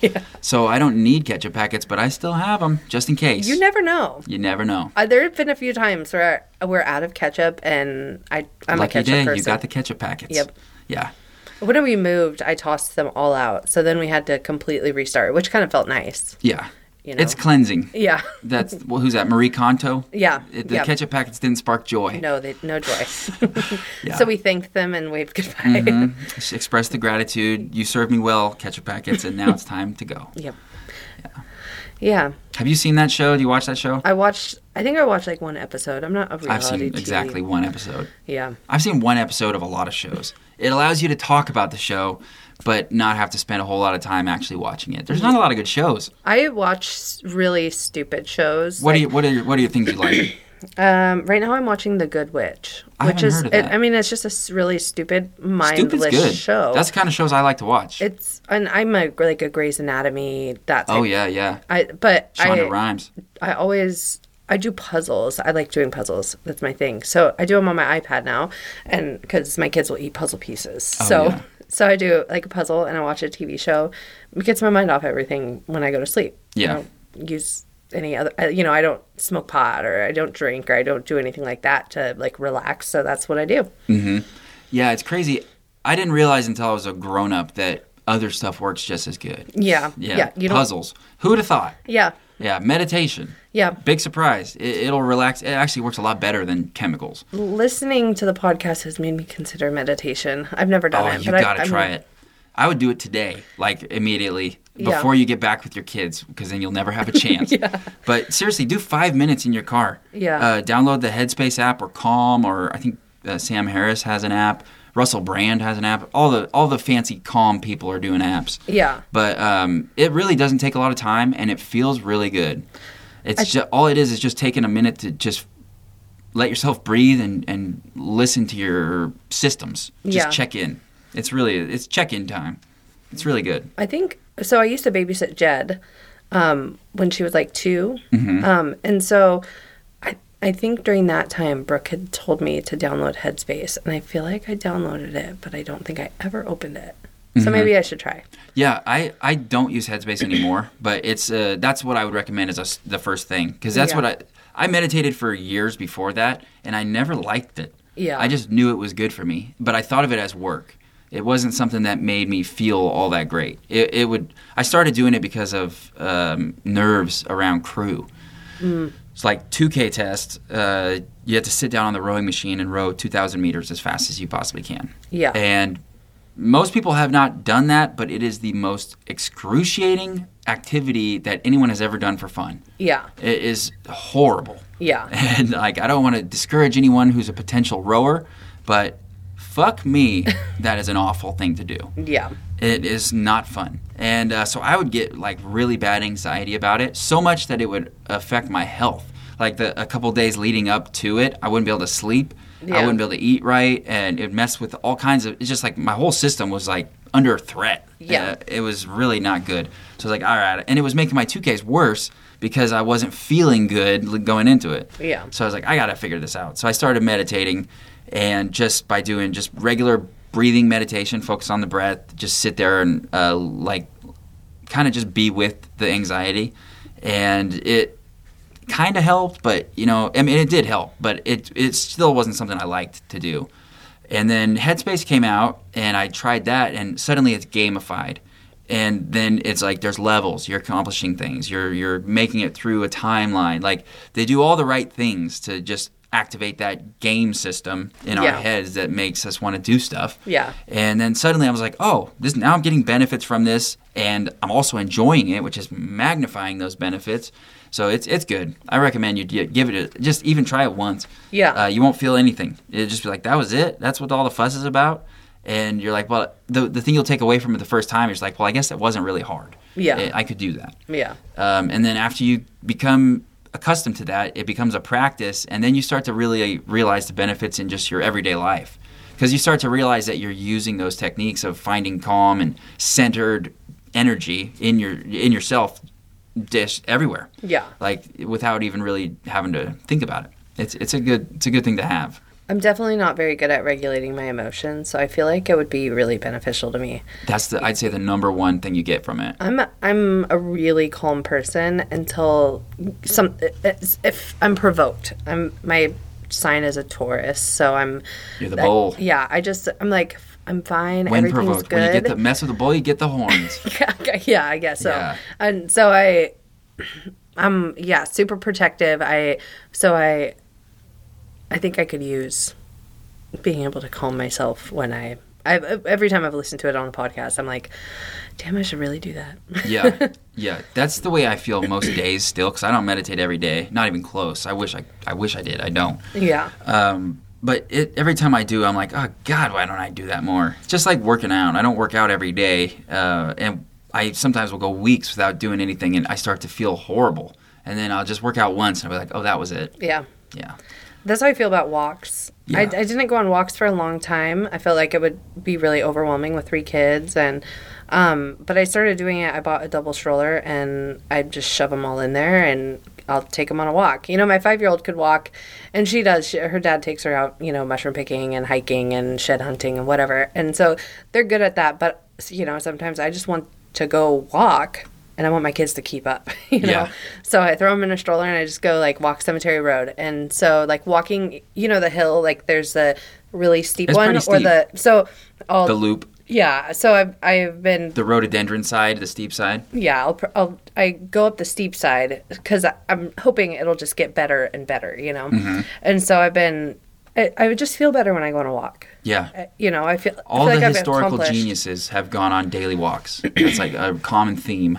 Like Yeah. Einstein to Mozart to all those guys. They were walkers. It's easy to get lost in all of the things that need to be done in the day. Yeah. But I'm trying to really make that something that I do every day. There's some neuroscience behind that too. So like when you're moving in a forward direction, your brain produces more dopamine. Yeah. Which is like hey, you're on the right track chemicals. That's why it's so easy to think when you're walking. 'Cause Yeah. whatever thoughts you're having, especially if you're doing like planning or kind of like reflection activities on something you've already done, you get that feedback where you're like, yeah, this is going well. We're on the right track. Yeah. Where I don't get that feeling easily when I'm just sitting. I have such a hard time just sitting and working. My body wants to move really bad. I like even just to edit this podcast is such a drain sometimes because it's like 8 hours of sitting. Yeah. It's just like I don't want to do that. It's hard. I have a hard time when I know that there's like other things that need to be done. I don't remember the last time I just sat and like watched a movie. No. That's almost like not a thing for grown-ups, parents. Yeah. Who also work. I'm like, yeah, there's I don't even know what laundry, kind of movies I dishes. like anymore. Yeah. Like, I'll put something on before I go to bed, but I almost always fall asleep in the middle of it anyway. So Yeah. it doesn't matter what's on. And I'm doing a puzzle. Mm-hmm. And I stopped doing a puzzle and I'm out. have you seen those puzzles on Instagram that are like a lion or an owl? They're like super colorful and bright, and they're wood puzzles. And each piece is its own little design, like a star or it's an animal. So it's like a bunch of little puzzle pieces that look like things, and then they all fit together to make a bigger picture. They're really cool. I think I could make one, I bet you could. but not colorful unless I painted it. But that would take a long time. Yeah. But yeah. yeah, You totally could. yeah, I've thought about making, because you can cut acrylic. Mm-hmm. And so I've thought about they have like this puzzle that is just completely clear. Oh, cool. And so there's no picture, nothing. It's just the impossible puzzle. That's a pretty good angle, actually. Yeah. That's a really good angle. You could market the hell out of that. Yeah. Instagram. There's a lot of things. Yeah. But I just make nursery signs because, Because you're making money. yeah, it's, Why do you need to change? yeah. I've changed a lot from, because I make shiplap signs. That's like the in thing, And so You hear that word so much, or those words. Is that a compound word? Shiplap? I don't know. Maybe a hyphen. I think I put it in as one word in Etsy, and it does okay. I never heard it until I started watching HGTV. That is a very commonly I didn't know thrown either, around. and I was They love it. yeah, They love shiplap. yep, It's like they pull up the old carpet and there's hardwood floors underneath, but now it's on the walls and it's shiplap. shiplap, yeah, Yeah. exactly.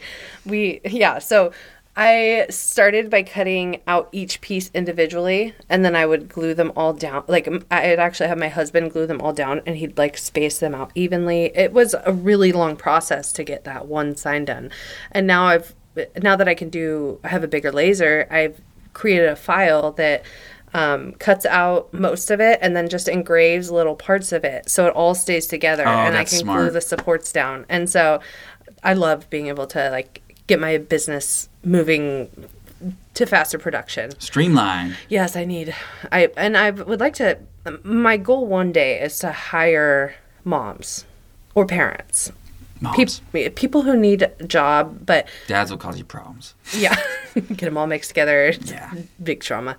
Yeah. So like, I would like to hire people that need childcare, but like really want to work, because I'm somebody, I just like to work. I really like having a job, and I like to be social. And so I did the coffee shop for a while, which was fun, and I'd done it in high school, so it was easy. But I just would like to offer having, like a co-op childcare, so all the kids play in one part and one person watches them for the day. Like on rotation. Yeah. That's a great idea. And that's what my goal is. So I've got, a TV and a nugget couch for the kids, and right now, and like a little play kitchen. And so I'm working on it. But one day That's I'd the kid play area right down there. Yeah. Like I'm trying to do the same thing. They don't play in it very well. And yeah, you don't But get anything done while no, they're there. there's nothing done. Like I realized that immediately. I was like, Yep. well, I planned on. I in my head had it pictured like, oh, I'll be up here just editing for hours, and Amelia will be down there playing. The big kids will pop in and out. It'll be great, but it's not like that at all. If I'm out here for hours, they're in there being mad at me, and I'm out here. And that's the way it stays until I go back in to be punished. Yep. Like that's just the I way think I it might is. as well just stay out a little bit longer, get this done. Yeah. Because I'm going to be punished no matter what. Yeah, and I deserve it because I'm flattered that they want me around, so I'm happy to take it. Yeah. But yeah, I don't get that mad about that kind of punishment, but it's noticeable. It's just economy of time. You have to think so much about how you use your time. It's precious. It's hard. My daughter said in the car one day, I was like, okay, we're going to go home and we're going to sit down, we're going to watch a movie and cuddle. That's all we're going to do. And she's like, but you don't like watching TV. I was like, I love watching TV. What are you She talking thinks that because about? you don't watch TV. She's like, you love to work. And I'm like, okay, I really don't need to know change. me at all. Yeah. I'm like, okay, I'm going to work on that, because I do love to work, but I also love to spend time with my kids. But when you're overwhelmed, you've got a lot of things going on and you're starting a business, you really have to dedicate time to it. Yeah. And so It's not optional. yeah. So it's hard to find that balance between the two. And even though the kid time is what you want to be doing, it is optional. Yeah. Like, especially for dads. Yeah. Like, you don't have to do it. No. If you don't do it, you're kind of shitty, but You don't have to. Yeah. And you do have to work, because if you don't, you won't be able to buy food. Yep. Yeah, that's a sad truth. So you don't get to do what you want to do as a parent, but you still have to do it. Yep. Kids can't really get that. Like, they will someday, though, and they'll be like, oh, wow, my parents really loved me because they were working really hard. Yeah. It's like... My mom worked from home. She was a medical transcriptionist, which, like, isn't a job anymore. But she worked from home my whole life. And... what would that, like, transcribe doctor's notes? Yeah. And, she, like, for a long time, she worked for a prison. She did, prison notes for, like, therapy sessions and stuff. It was...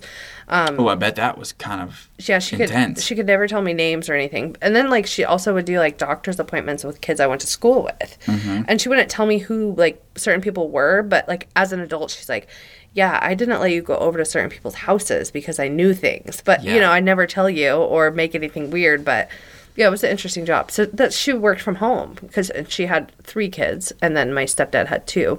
And so, I don't know. My mom shooed me away so many times. No, don't tap my shoulder. No, go away, And now as an adult, I'm like, she worked really freaking hard. And, like, she supported us. And, like, what a badass. And so I have so much appreciation for her, even though she worked a lot, Yeah. And it's annoying at the time because you want to do what kids want to do. Yeah. But, yeah, you really do learn to appreciate it. Yeah. My parents worked their asses off. And, like, they had 4 kids by... age, I mean, actually, Tawny was a little bit later, but they had 4 kids really in quick succession, and my dad started a business at the same time. So, and my mom was like taking care of her kids at home, and also she would take on other people's kids as like a daycare. Yeah. And so she was making money that way too, and it was just chaos, constant chaos, and it was great. Yeah. And we loved each other a lot, and it was a good childhood, but I didn't get it. I think that, like, listening to the way that you guys admire your parents still, like, even through all of the stuff that you went through, that's how I want to be. There's been so many things that I've been through, but they made me who I am. Exactly. And, like, I wouldn't be the person I am if I hadn't, if my dad didn't die when I was 16, I wouldn't be the person I am or understand the person I am. I was probably an alcoholic by the time I was 21. Really? And I quit drinking. Yeah. And so then I had kids, and so I've just quit doing it altogether. Mm-hmm. I think I'd be fine to have a beer or something, but something I listen to you talk about in the podcast is like, you're either like, no, none. You like, if you quit drinking, it's almost like you can't have a beer sometimes. Some people can't. Yeah. But not everybody. Yeah. And I think that I would be different, now that I'm an adult. Because at the time, it was a whole different thing. I just lost my dad. There was so many things I was going through. And plus, at that age, society is heavily encouraging you to do that. Yep. And not really now. Yeah. Like, actually, your demographic now is a glass of wine. The moms and love their wine. Yep. And for me, it's like an IPA. Yeah. Or a whiskey. Yeah. It definitely wasn't Busch beer. No. But when you're, between 16 and 24, those years are delicate because the world's telling you to get fucked up. Yep. But they're also telling you to go out and make something of yourself. So it's mixed messages. Yeah. It's a very tricky time. That's why there's so much depression and mental health issues during those years. Yeah, I think that's what a lot of it was battling depression. I didn't realize until I was 23, I went to see a counselor, and he was like, "You're depressed," and I had no idea that I was depressed. Yeah, you just think that's how you feel. Yeah, I was a social drinker, but I always managed to have friends to drink with every night, and so but now looking back, I'm like, oh, I was probably coping. Yeah. That's what was going on, as I was trying to cope, and now as an adult, I can figure out different things to do. Mm-hmm. I don't have to get drunk to have fun. Yeah, it actually is not that fun. It's not. I tried to have a drink the other day, and I was like, I just took a sip, and I could feel my face get red. And you feel the burn down your chest. Yeah, I was like, I do not want to do this. Yeah. I can't do not it. Ready and for that. I had my kids with me, and I was just like, I couldn't imagine, like, being intoxicated and having my kids, I've never been drunk around my kids, I don't think. I don't get drunk a lot. I haven't had more than 2 drinks in a day for years. Yeah. I don't think. I always say stuff like that on the podcast, and I'm like, I hope I didn't just recently tell a story about a month ago when I got all hammered or something. Like, the way my brain stores memories is not always chronological. Yeah. It's like theme-based for some reason. So sometimes I don't remember stories unless I'm talking about something similar.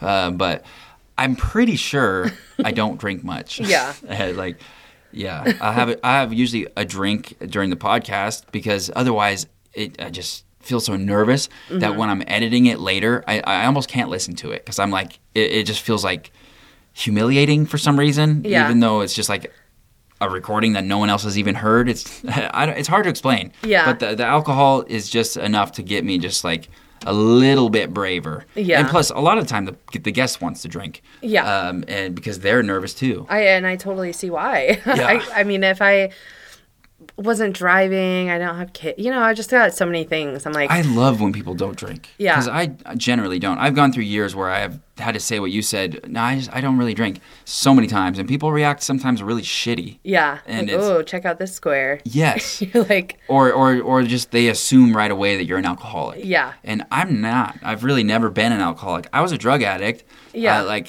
But the alcohol it just makes you feel so shitty. Yeah. Like, I don't like feeling bad. I Yeah. like drugs that make me feel good. Yep. Like, that's a no-brainer to me. My dad was when my dad died at 16, he had died of cirrhosis of the liver from being an alcoholic. So yeah.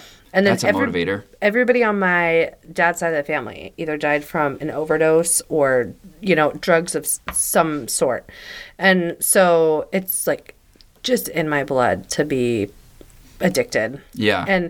But at the time I thought, because my dad had a great life. He was a great person. He was happy. He was fun. He was all of these things. But he had a 211 Steel Reserve with him at all times. The 40? Yep. Well, no, he really did the cans most of the time. Oh. Yeah. Was that 24? Yeah. Yeah. That was the first beer I tried. Really? It's disgusting. It is awful. I don't know how. It was probably the cheapest. It is. So. I worked at Jack's. My first job was stocking beer at Jack's. Was like one of my chores, and I remember the Steel Reserve was one that was like super cheap. I was like, I could afford this. Yeah. I used to fantasize. That's how I know I was a depressed teenager. When I was stocking beer, I'd never even I tasted it. I knew it was gross. Yeah. But I would sit there. I'd like fantasize about when I was old enough to buy this on my own and just find some relief. Yeah. From existence. Yeah. It's like, oh, that's not a healthy outlook. No. Yeah. It's weird. I thought so. My dad was really happy. He was just like a good person. Mm-hmm. And so I thought, like, my dad's tried every drug in the book. Like, I found some pictures where I'm for sure he was either on coke or meth. I don't know which one, but something. And You see the eyes? Yeah. Yeah. And he's all got his crazy 80s hair and like a long night with Phil, is the description. Yeah. And That's your analysis sounds very astute. yeah. And so I was just like, you know what? My dad had a great life. I'm going to follow in his footsteps. And thankfully I was able to reel it in so I'm not dying at 55. Yeah, you're right at the ship. Yeah. But it was, it was a fun lesson. Mm-hmm. And now I've got all of my crazy out. Yeah. I'm sure there's still a little rattling around in there somewhere. You'll find it when you're in your 40s. Yeah, probably. Well, I'm going to Hawaii next month, so maybe cool. I'll find it there. Yeah. Maybe you find it in a good way. Yeah. Taking the whole family? No. This is a girls' trip for Ooh. my best friend's 30th birthday. That's going to be fun. Yeah. Which island? Oahu. That's the only one I've been to, and it's probably the best. I've never been to Hawaii or a really vacation like that, so I'm pretty excited. It's awesome. It's going to be... It's with my best friend, so my uncle, who... It's his daughter. So I've known her since I was really young. And then with her best friend. Cool. That'll be a blast. Yeah. Yeah, that's very similar to the trip I took there. I went with Jeff Hilton. Okay. Right after I split up with my first wife. Yeah. Actually, not right after. Like 4 months after. Long enough for me to, fully grieve and then decide I'm going to fix my life. Yeah. So I went on the up and up. I was like, things are going to get better after Yeah. this. And the whole time, we didn't drink really. We just it was basically a cleanse in just like one of the most beautiful places on the planet. And I felt great. I meditated for hours every day. We played in the ocean. I cut my foot on a broken bottle and I didn't even care. It was a good trip. they're like, you know, we're gonna go out in the town, we're gonna do this, and I'm just like, but then they're like, we're gonna sleep in, it's gonna be quiet, we're gonna lay on the beach and Just do whatever you want. Yeah, I think we're going snorkeling with turtles. I'm pretty excited about that. That sounds awesome. Yeah, I've done that once too. It's really cool. I think it's gonna be fun. Yeah, I think you'd probably have a blast. How long are you going for? Just 4 days. That's we all like have young perfect. kids, Yeah. so That any longer than that, you'll miss your kids. yeah. Yeah. Yeah, I kind of miss them right now, and it's been like 2 hours. Yeah. So. Yeah, isn't that weird? Yeah. I know. Mine are in the house, and I'm ready to go see them pretty soon. It's like, and they're constantly annoying me. Oh yeah. Constantly. Why? Yeah. What, Mom? Yeah. It's a strange paradox. It's like when I'm around them, they're on my nerves a lot, but I always want to be around them. Yeah, they're pretty awesome. Yeah. So I'm at that 3 months after separation. So you said 4 months. Yeah. I feel pretty good. You know, The good times are right around the corner. Yeah. Yeah. So- Those first 3 months are kind of touch and go. Yeah. How you doing? Good. Good. It's probably been a long time coming. You know, things just aren't. You know, they don't work out. You know, and you can try and force them to as much as you want to, and Sometimes things don't fit. yeah. Yeah, and it's nothing against either party. Yeah. It's just, that's just the way it is. Yeah. I really didn't have a lot of hard feelings against my ex afterwards. I still don't. How's the relationship with you? You guys are going to be co-parenting? It's okay. So it's, you know, it's hard. That is hard. Yeah, and I love him. He can be a really great guy. But he's not the perfect, like, the person for me, and I know I'm not the person for him. Yeah. I changed a lot of who I was to fit into his world and to be the person he wanted me to be, and so it's been hard. I'm so sorry. That sucks. Oh, well, I'm just ready to move forward. Resolution is good. Yeah. It feels really good. Yeah, I'm very solid in my decision. But so I'd left once before, and then we got back together, and then had a third baby, and so now I think it's hard for him to believe that I'm gonna stick to it. I don't blame him. Yeah. That sounds confusing. Yeah. Yeah, that's messy. Yeah. I'm sorry you're going through that. That sucks. But that, you know, you're going to come out of it stronger. You're going to learn lessons and all that stuff people say. The cliches are true for a reason. Yeah, he was like my first real relationship, and the reason we got married is because he got a felony for selling weed in Utah. What a stupid felony. Yeah. So he became a felon, and then he... Well, I mean, it is Utah. What was he doing selling weed in Utah? That's crazy. I know. Like, just the smallest amounts. And so he... That should not be a law. So he's still a felon because of it. And so, but in order for him to do his probation in Washington, he had to have family here. And so he didn't have family here. And so we got married. And You green card married a felon? Yeah. You're a good person. And so, you know, I wasn't ready for our relationship to be over. And yeah, so I'm probably too good. I just Relationships are tricky. Yeah. I have given up on trying to think they're supposed to be any certain way. Yeah. There's no wrong way to eat a Reese's. Yeah. You get it done how you get it done, and it works or it doesn't. Yeah. You know? Everyone's got their own way, Yeah. but it's hard to figure out. It is. But don't lose hope. Yeah. Because it gets better.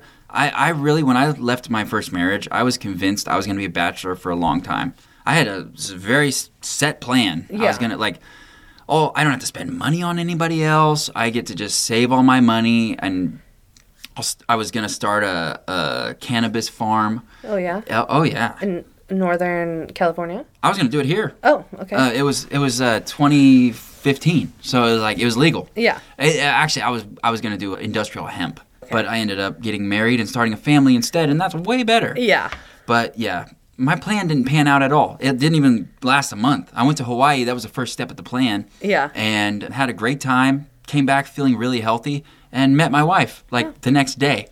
And the rest is history. Yeah. You never know what's going to happen. Yeah. Are you excited to get out there and meet people, or are you just going to be in mom zone for a while? I'm excited. I'm nervous because I have 3 kids. Yeah, that's tricky. And so I don't want to have a relationship with somebody who doesn't want to love my kids unconditionally.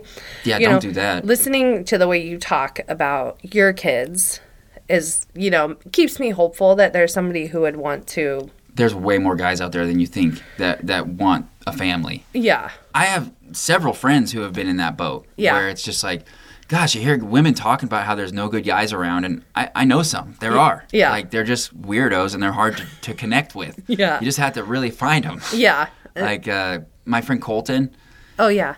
I've known for years he was going to make somebody a really good husband, and he's engaged now. Yeah. To Hannah Bolden. Yeah. Friend of the show. When Cody was here, I totally mixed them up. Oh, yeah, it's at easy to Brooke's do. house. Easy to do. Felt really awkward after I realized who it was. They're used to it. I bet they are. Brooke Especially, did the same thing. thing. Yeah, Cody, after being gone out in Utah for years and then coming back, and I bet he gets out a lot.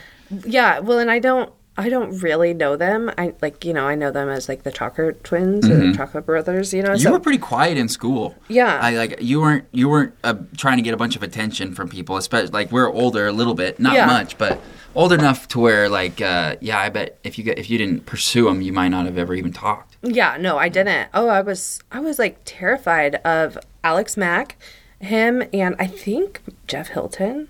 They're both pretty TAs pretty in my giant Spanish class. people in personality and physical size. Yeah. Well, so I had Mr. Garcia for Spanish down in the dungeon, and Alex Mack and Jeff Hilton, I think, were the TAs. And they were so intimidating. But they like never showed up for class, and neither did Mr. Garcia. And so, but was that the class where somebody gave him a weed cookie? Somebody drugged that teacher. It probably was. I mean, I had Ryan Blake was in my class. And, I like Ryan. Yeah. I haven't talked to him in years. I haven't either, but I liked him. He's a good dude. Yeah. He was in there, and he was always giving Mr. Garcia shit. And I was one of the scared. Funny. It's really hilarious. Yeah, and he can really get you. I haven't seen either of the Blake brothers for years. I haven't either. Hope they're doing good. Shout out to Blakes. Yeah, so what was I talking about? Garcia's class. Oh, yeah. So he was in there, but he was like the new kid, and everyone was like, ginormous. "Oh, can't wait to see this guy dunk." And so we're like scared freshmen in the back, like, "Please don't pick on us. Please don't pick on us," because he would. I mean, they would give like Felicia, Danae, and Alyssa so much crap, and Amy, Aaron Kelly, and I were scared to death in the back, freshmen. Yeah. That makes a lot of sense. Yeah. Alex and Jeff both are huge personalities. Yeah. Like, they're a lot for anybody. I think I had my first conversation with Alex just like a few weeks ago. And he's a sweetheart. Yeah, he's I bet he made you feel great about yourself. Every time I talk to him, I leave feeling better about myself. He's the energy he puts off is positive, and he like shares it. Yeah. He like wants people to like themselves as much as he likes them. Yeah. Like it's good. Yeah, we had a great conversation. It was nice to see him and Alex, because I played basketball with girl Alex. Yeah. And then Alex Mack, the missus. Yeah. And so but yeah, it was weird for me being like the freshman. Yeah. And then I'm like, oh, this isn't that bad.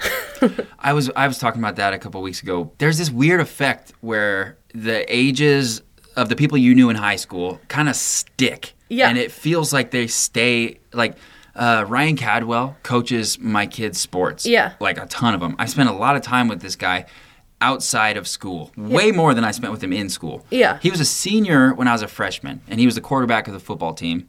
I was a freshman, and I was the center. So, like, quarterback, center snaps the ball to the quarterback rests, center rests his balls on the quarterback's hand. Yeah. They're very close. Yeah. And that was how I met Ryan, was like, he liked the way I snapped the ball, I think was what was going on. And he was like trying to get me to play varsity. So he was like talking to my coach, Ned, who is on the podcast last week. And, trying to get me onto the varsity team. So I'm just like, oh my God, the quarterback of the varsity team is putting in a good word for me with the head coach. It was a big deal to me. Yeah. And that like cemented him in my head as like the cool older guy. Yep. And then like fast forward to like 7 or 8 years later, we're both out of high school. We're both adults. He's shirtless and hammered, talking shit to me, and we're playing beer pong. Yeah. And I'm just like, this is the guy? This same dude. Yep. And I couldn't get it out of my head. I was like, I still felt like somehow he was my social superior. Mm-hmm. And I was just like, what the fuck is going on here? Yeah. I'm composed. I'm in excellent shape. This guy, he's like trying to punk me, and I'm letting him do it.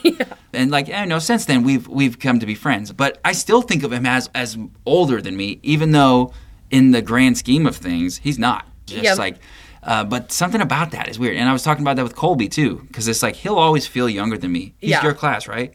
He's a class above me. Class above you. Yeah. So Annika Walters. Yep. That's your My class. Yeah. You guys will always feel younger than me, even though you're basically not. Yeah. That's how I feel too. I'm like, this is probably going to be kind of weird. I feel like he's, upperclassman. And I'm the little freshman, But then I'm like, you know what? You own a business. Professionals. And I'm like, we probably have a lot in common. Way he's more like than I knew. He's a maker. And I'm a maker. You're a real maker. I'm trying to be. I'm not a maker. I'm a cog in the wheel of small government. That's what I really am. I want to be a maker, though. It's so much better. It's cool. It's really cool. It's hard to put a label on it. I was on a horse ride, and they were talking about, she was like, so what do you do? And I was like, well, I have an Etsy shop, and I make, like nursery signs. And she's like, so you're an artist? And I'm like, it's hard to call yourself an artist. And I wouldn't really say hard. And then I'm like, I guess I'm an artist. Like my whole table is like covered in paint. I've got sawdust on me 90% of the time. Like my hands smell like burnt residue from a laser, and I still have a hard time. Like, I'm an artist. Yeah, what makes something art? I don't know. That's a tricky question. I feel like mine isn't art because it's reproduced. They reproduced the Mona Lisa. Yeah. Andy Warhol paintings are reproduced. Like, they're still art. I don't know if there's an answer to that question. I don't either. There might not be. I think it's about the way it makes you feel. So I think for something to be art, it needs to evoke an emotion, and it needs to be intentional. And not necessarily the intention that the artist had in mind, but like it needs to make you feel something. And if it doesn't, it might not be art, or it might not be art for you. Yeah. But that's like, I've seen a lot of pieces of art that I don't personally connect with, but I can see where there would be someone who would. But I was like, okay, that's art still. But it's like, it's also very subjective. I feel like when I'm making, so like the first time I made the nursery sign, I felt like it was art. That would be, I think, because it's creation. Yeah. I came up with the idea completely on my own. There's no other ones on the market like mine. And so I felt like it was art. I didn't think people would want to buy it, but I felt like it was. I was really proud of myself. And then, so when I do projects like the sign, I feel I definitely get a more artist feeling. Mm-hmm. It's exciting to make something like this. Because I don't do it. So that's the novelty of it. Yeah. I think you're right though. That first creation, like where you're not sure if it's even gonna work, but you're going for it anyway. Especially when you said that you didn't think people would want to buy it, but you made it anyway. Yeah. Which that makes, to me, that tells me that probably was art, because it's something that you just had to make. Yeah. Because it was in there and it came out. It was definitely a weird thing. I've sold over 1,000 of them now. That's great. Congratulations. That's such a huge accomplishment. Yeah. I'm probably closer to 1,500. But yeah, I mean, that's great. Yeah, and never did I think that I would have that many sales. I'd see shops with like 300 sales, and I'm like, damn, what are they doing? And now I'm like, yeah, no big deal. Just gotta grind. Yeah, and I also sell digital files. NFTs? No. You should make NFTs. I don't know anything about. Oh, I'll teach you. I've been so obsessed. It's dry. It's actually, I had to cut myself off. I'm not going to talk about it. Go on. Go on. So I bought an iPad so I could learn to like hand letter on the iPad. Uh-huh. And do you do calligraphy? I'm like learning. Calligraphy is so cool. It is. My mom does calligraphy. It's beautiful. She always has. It's really awesome. I'm learning how to make things like that. People buy hand lettered digital files for lasers or whatever. So I came up with the idea of making a gingerbread house on the laser. So instead of it being like something that's edible and gets tossed away, you can make it and keep it for next year or whatever. And so I made the file and I sell it, and I've sold it 136 times and it's $8. And you just have to make it once, right? Yeah. And that's brilliant. Yeah. I mean, I'm not creative enough to have like a bunch of those, but some people make so much money doing that because they are creative like that. Yeah. You know? So you do templates then, basically. Yeah. And you sell those to other creators. Yeah. That sounds like where the money's at. It is. That you make a thing once and then it just sells and sells and sells. Yeah. Yeah, that's cool. I'm not super creative like that. So that just happened to be an idea I had. Steal other people's ideas. I just can't do it. Well, yeah, I mean, not steal their ideas, but conceptually, like. Yeah. What I do for when I'm trying to stimulate some kind of creative energy is I just go look at what other people made. Yeah. And I don't ever feel like I'm copying people because I'm weird. So what I make is not going to be like what they made. Yeah. And that's how I do, like, if I'm making a cutting board for somebody. If it's, like, going to be for their wedding, I'll, like, look up wedding cutting boards engraved, and I'll go through and find some things, and then I make my own. You get the vibe. Yeah. Kind of like working with a recipe. Yeah. If you know how to cook. Yep. Like, you're like, yeah, this recipe's bit good, of this, but I like a little bit more crunch, so I'm going to add this. Yeah. Yeah. Definitely. And that's how it works with lasers. And I know how to do pretty much everything on the computer to make anything I'd want to. Yeah. So do you do CAD? Is that what you I use? don't actually, but I use they're a Lightburn file, so I use Lightburn to send my files over. I use a lot of SVGs. I don't know what that is. Scalable Vector Graphic. Oh, I do know what that is. Yeah. I learned about that on Khan Academy. Okay. Have you ever done those? Mm-mm. It's like a free school online. You can learn all kinds of coding and math. I mean, it has like regular school, Okay. like regular high Math, school yeah. math and all that stuff. But it also has like more specialized stuff like how to code. They have this whole Pixar series that I did where it's like animation, 3D animation. And I think that's where I learned that term. But it's cool. I did. It's all free. I did one where I paid, or I did like the free subscription or something, and then canceled it because I got charged $97 or something for 6 months. I can't remember. It was something silly, but it was really cool. I like taking classes like that where it's not no pressure. Yeah. You know, if I don't like it, I just quit. It's so much more valuable now that I have kids. Like Yeah. the class time. I used to, it was like, oh, I want to sit here. But now it's like, I get to sit here and just do nothing but learn. Yeah. That's exciting. It is. Like, I don't get to do that much. That's one of my favorite things about having a newborn baby is because that's pretty much all you do. No one bothers you. Nobody bothers Except you. that damn baby. Yeah. But, you know, like, they're easy to for me. Depends on the baby. Yeah. Yeah. Yeah, I guess that's We did not really have true. an easy one. But luckily I'm the dude and we don't do a lot. Yeah. But my first, she had her days and nights mixed up for the first, 5 months. Oh my and God. I could not figure it out. Thankfully, I was a stay-at-home mom, so we just went to bed around 6 o'clock in the morning and woke up at 2 in the afternoon. And that was And just our you just schedule. felt like shit all the time anyway. Yeah. So- It was, you know. Oh my God, that sounds horrible. Yeah, it was, we did okay. You get through it. We made it. People yeah. have been doing it since the dawn of time. Yep. It's like you just figure it out. She's a badass now, so. Do you have any kids in your bed still? Oh, they're all 3 in my bed right now. Yeah. Yeah. We've still got a 3-year-old. Now we've moved her from our bed to the couch near our bed. Yeah. But to be completely honest, I like having her around. Yeah. It's unfortunate that she ruins my wife's and my sleep, but to me, it's worth it. It's I only get to do this once. she's not going to be there forever. Exactly. And it'll be nice for These her to times come are back so and feel fleeting. comfort. Yeah. Yeah. So we all share a bedroom.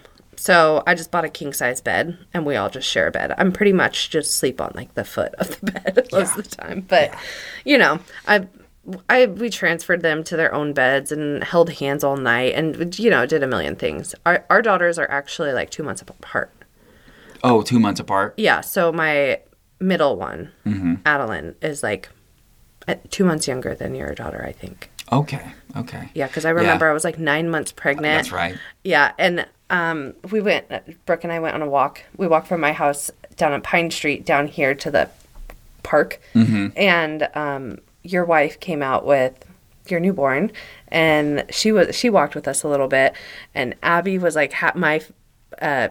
who's now 5, was having a meltdown and crying and throwing a tantrum. And I was 9 months pregnant, just having a meltdown myself. And I felt so embarrassed. Now I'm Shouldn't be part of- embarrassed about that at all. yeah, now I know that I Yeah. shouldn't be embarrassed. Now I'm is there anything I can do to help? Yeah. You know, it's, There's almost nothing that a person under 3 years old, 3 years old or below, actually really even more than that, 5 years old and below, I don't think they could embarrass me in public unless they call me out on something that's about me. Yeah. But when it's people get it. They're Yeah. oh my God, this poor guy, he's trying to take this little girl to a bathroom in a restaurant. it's and he's so different for you though.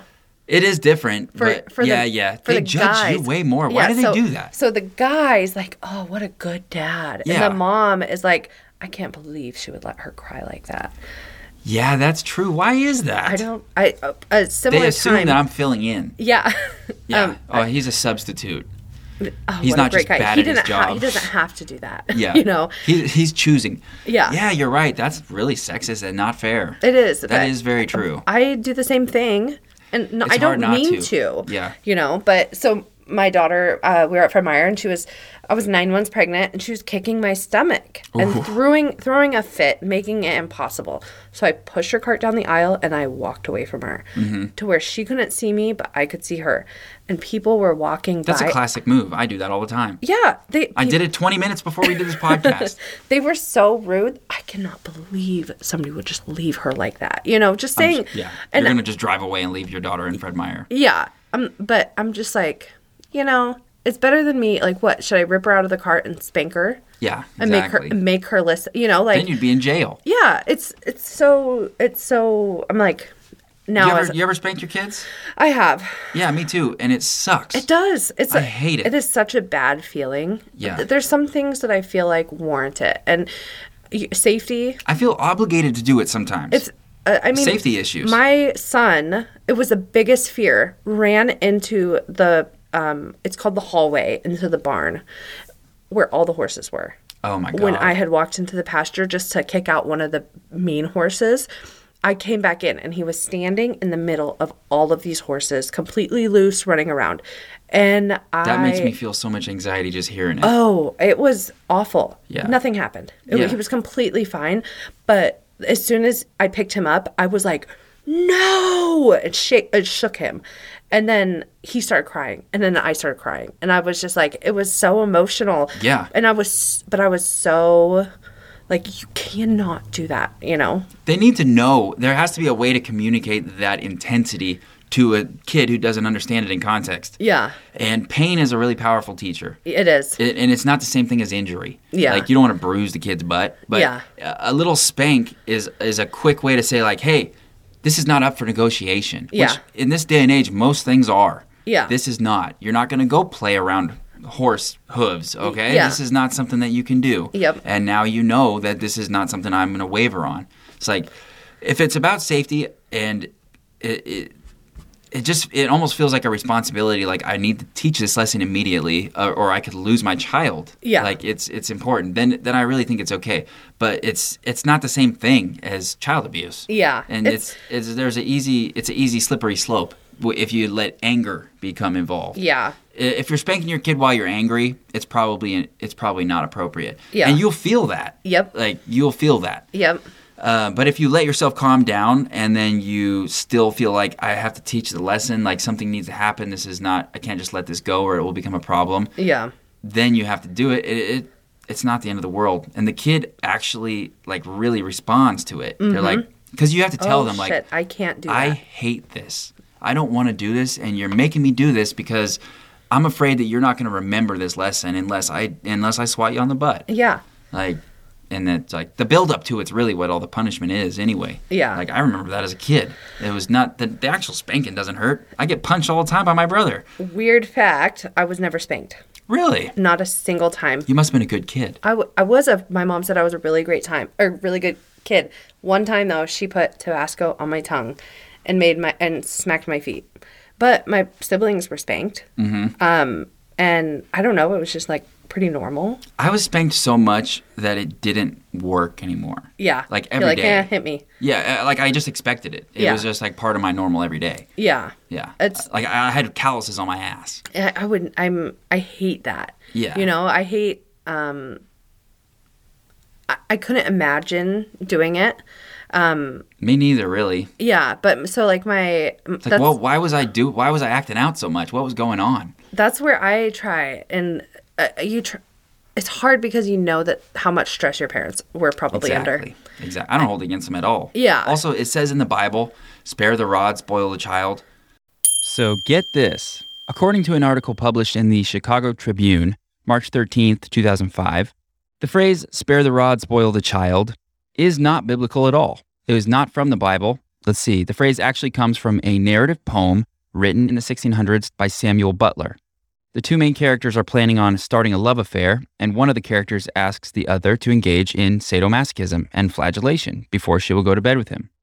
The actual quote is, "If matrimony and hanging go by destiny, why not whipping too? What medicine else can cure the fits of lovers when they lose their wits? Love is a boy, by poets styled, then spare the rod and spoil the child." Wow. I don't know how this phrase got mixed up and confused with Bible stuff, but I found this pretty interesting because I've my entire life heard people use that phrase and quote the Bible. But there is a good chance that the confusion comes from a misquote. So corporal punishment does not have its basis in the Bible. And when one examines this verse, "He that spareth the rod hateth his son," one needs to understand that the tools shepherds used in this time were rods to tend their sheep. They used a crook to lift the sheep out of deep holes they had fallen into, and they used a rod, a straight stick, to guide them. The sheep were not beaten with the rod. Why would you beat a sheep? Sparing the rod, in that sense, means that a parent must guide his or her child, and teach them right from wrong.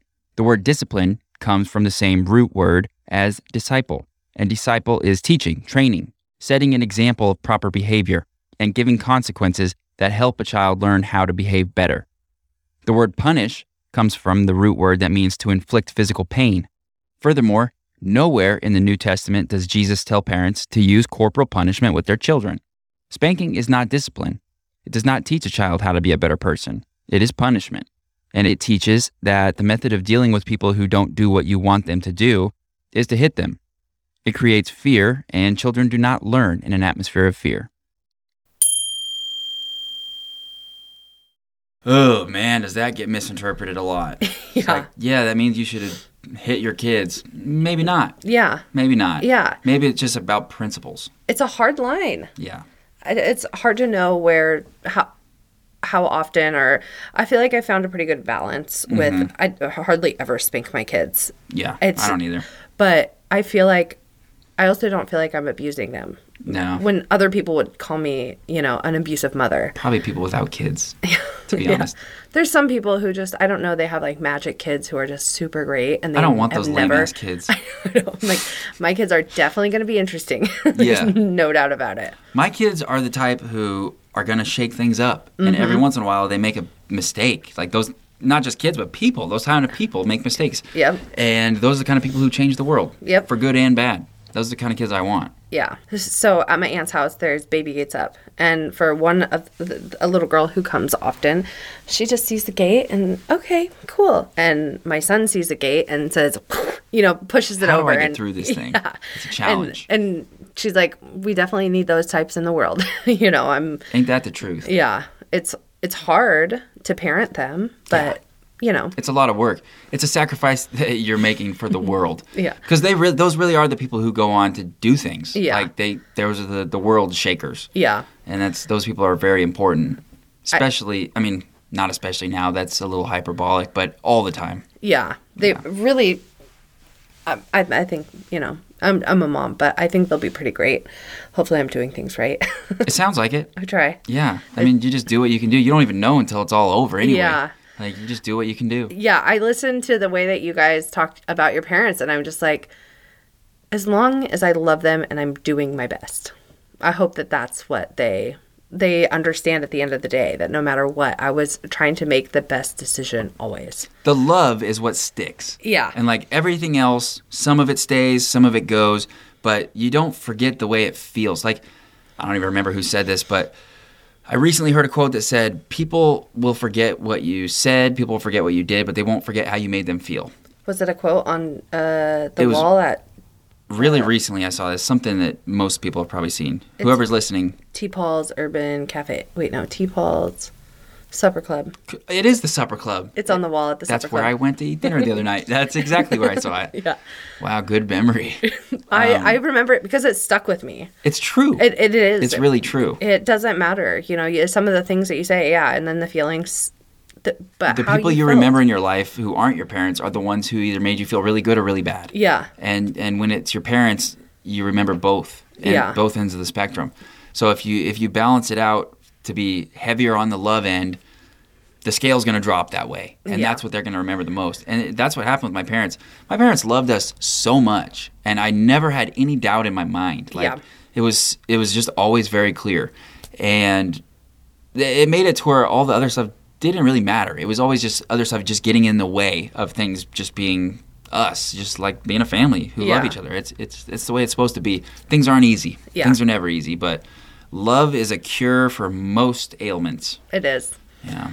And when you have kids, at least most people, when you have kids, you just love them fierce. That part's so easy. It is. It's weird. It's hard because like my sister's a drug addict, and so my little sister is getting custody of her almost 1-year-old and her 7-year-old, and so it's like I go from how on earth could you imagine, like how could you miss this? Like how could you not want to be there? But then I think like if you're high on drugs, you're not catching those little things. No. You're not sadly, seeing. You're not, probably. You're thinking about other stuff. Yeah, the little things that make parenting so worth it, you're missing them completely. So I do get it. I understand, but I get it too. It's still I bet sucks. you it's that also with the fact that like when you're addicted to something that you almost feel like that is one of the crucial components of who you are. Yeah. So if you don't have it, you're something else and something much worse for everyone else. So it almost gets to a point where you feel like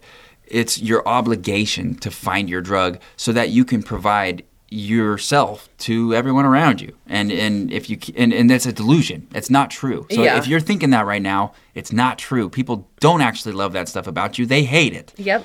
What they actually love about you is what you're covering up with those drugs. Yep. But I think that a lot of people probably, if they could, they would get clean, but then I feel like they'd feel uncomfortable back in reality with it is uncomfortable. Yeah, and that's so the thing. So then they'd go back to where it's comfortable with the at the trap house or so it's so hard because I've got a lot of family who is off on that other side in the other world, and me sucks. Too. It sucks because it's like you would be so loved and welcomed back if you could just make the commitment to stay over here. Yeah, it's really hard. But it's supposed to be. That's life. Yeah. Like, it doesn't really get easy ever. Yeah. And, I think when people fall into that drug life, they think all of a sudden things are easy because it feels easy when you're high. It's just like, oh my God, finally, I found something that just takes a little bit of this weight off of me. Yep. And if you're a person who has grown up with that heaviness, that existential weight, that you just like the weight of existence, where I don't know what it is exactly, but I have it and it's heavy. Yeah. Where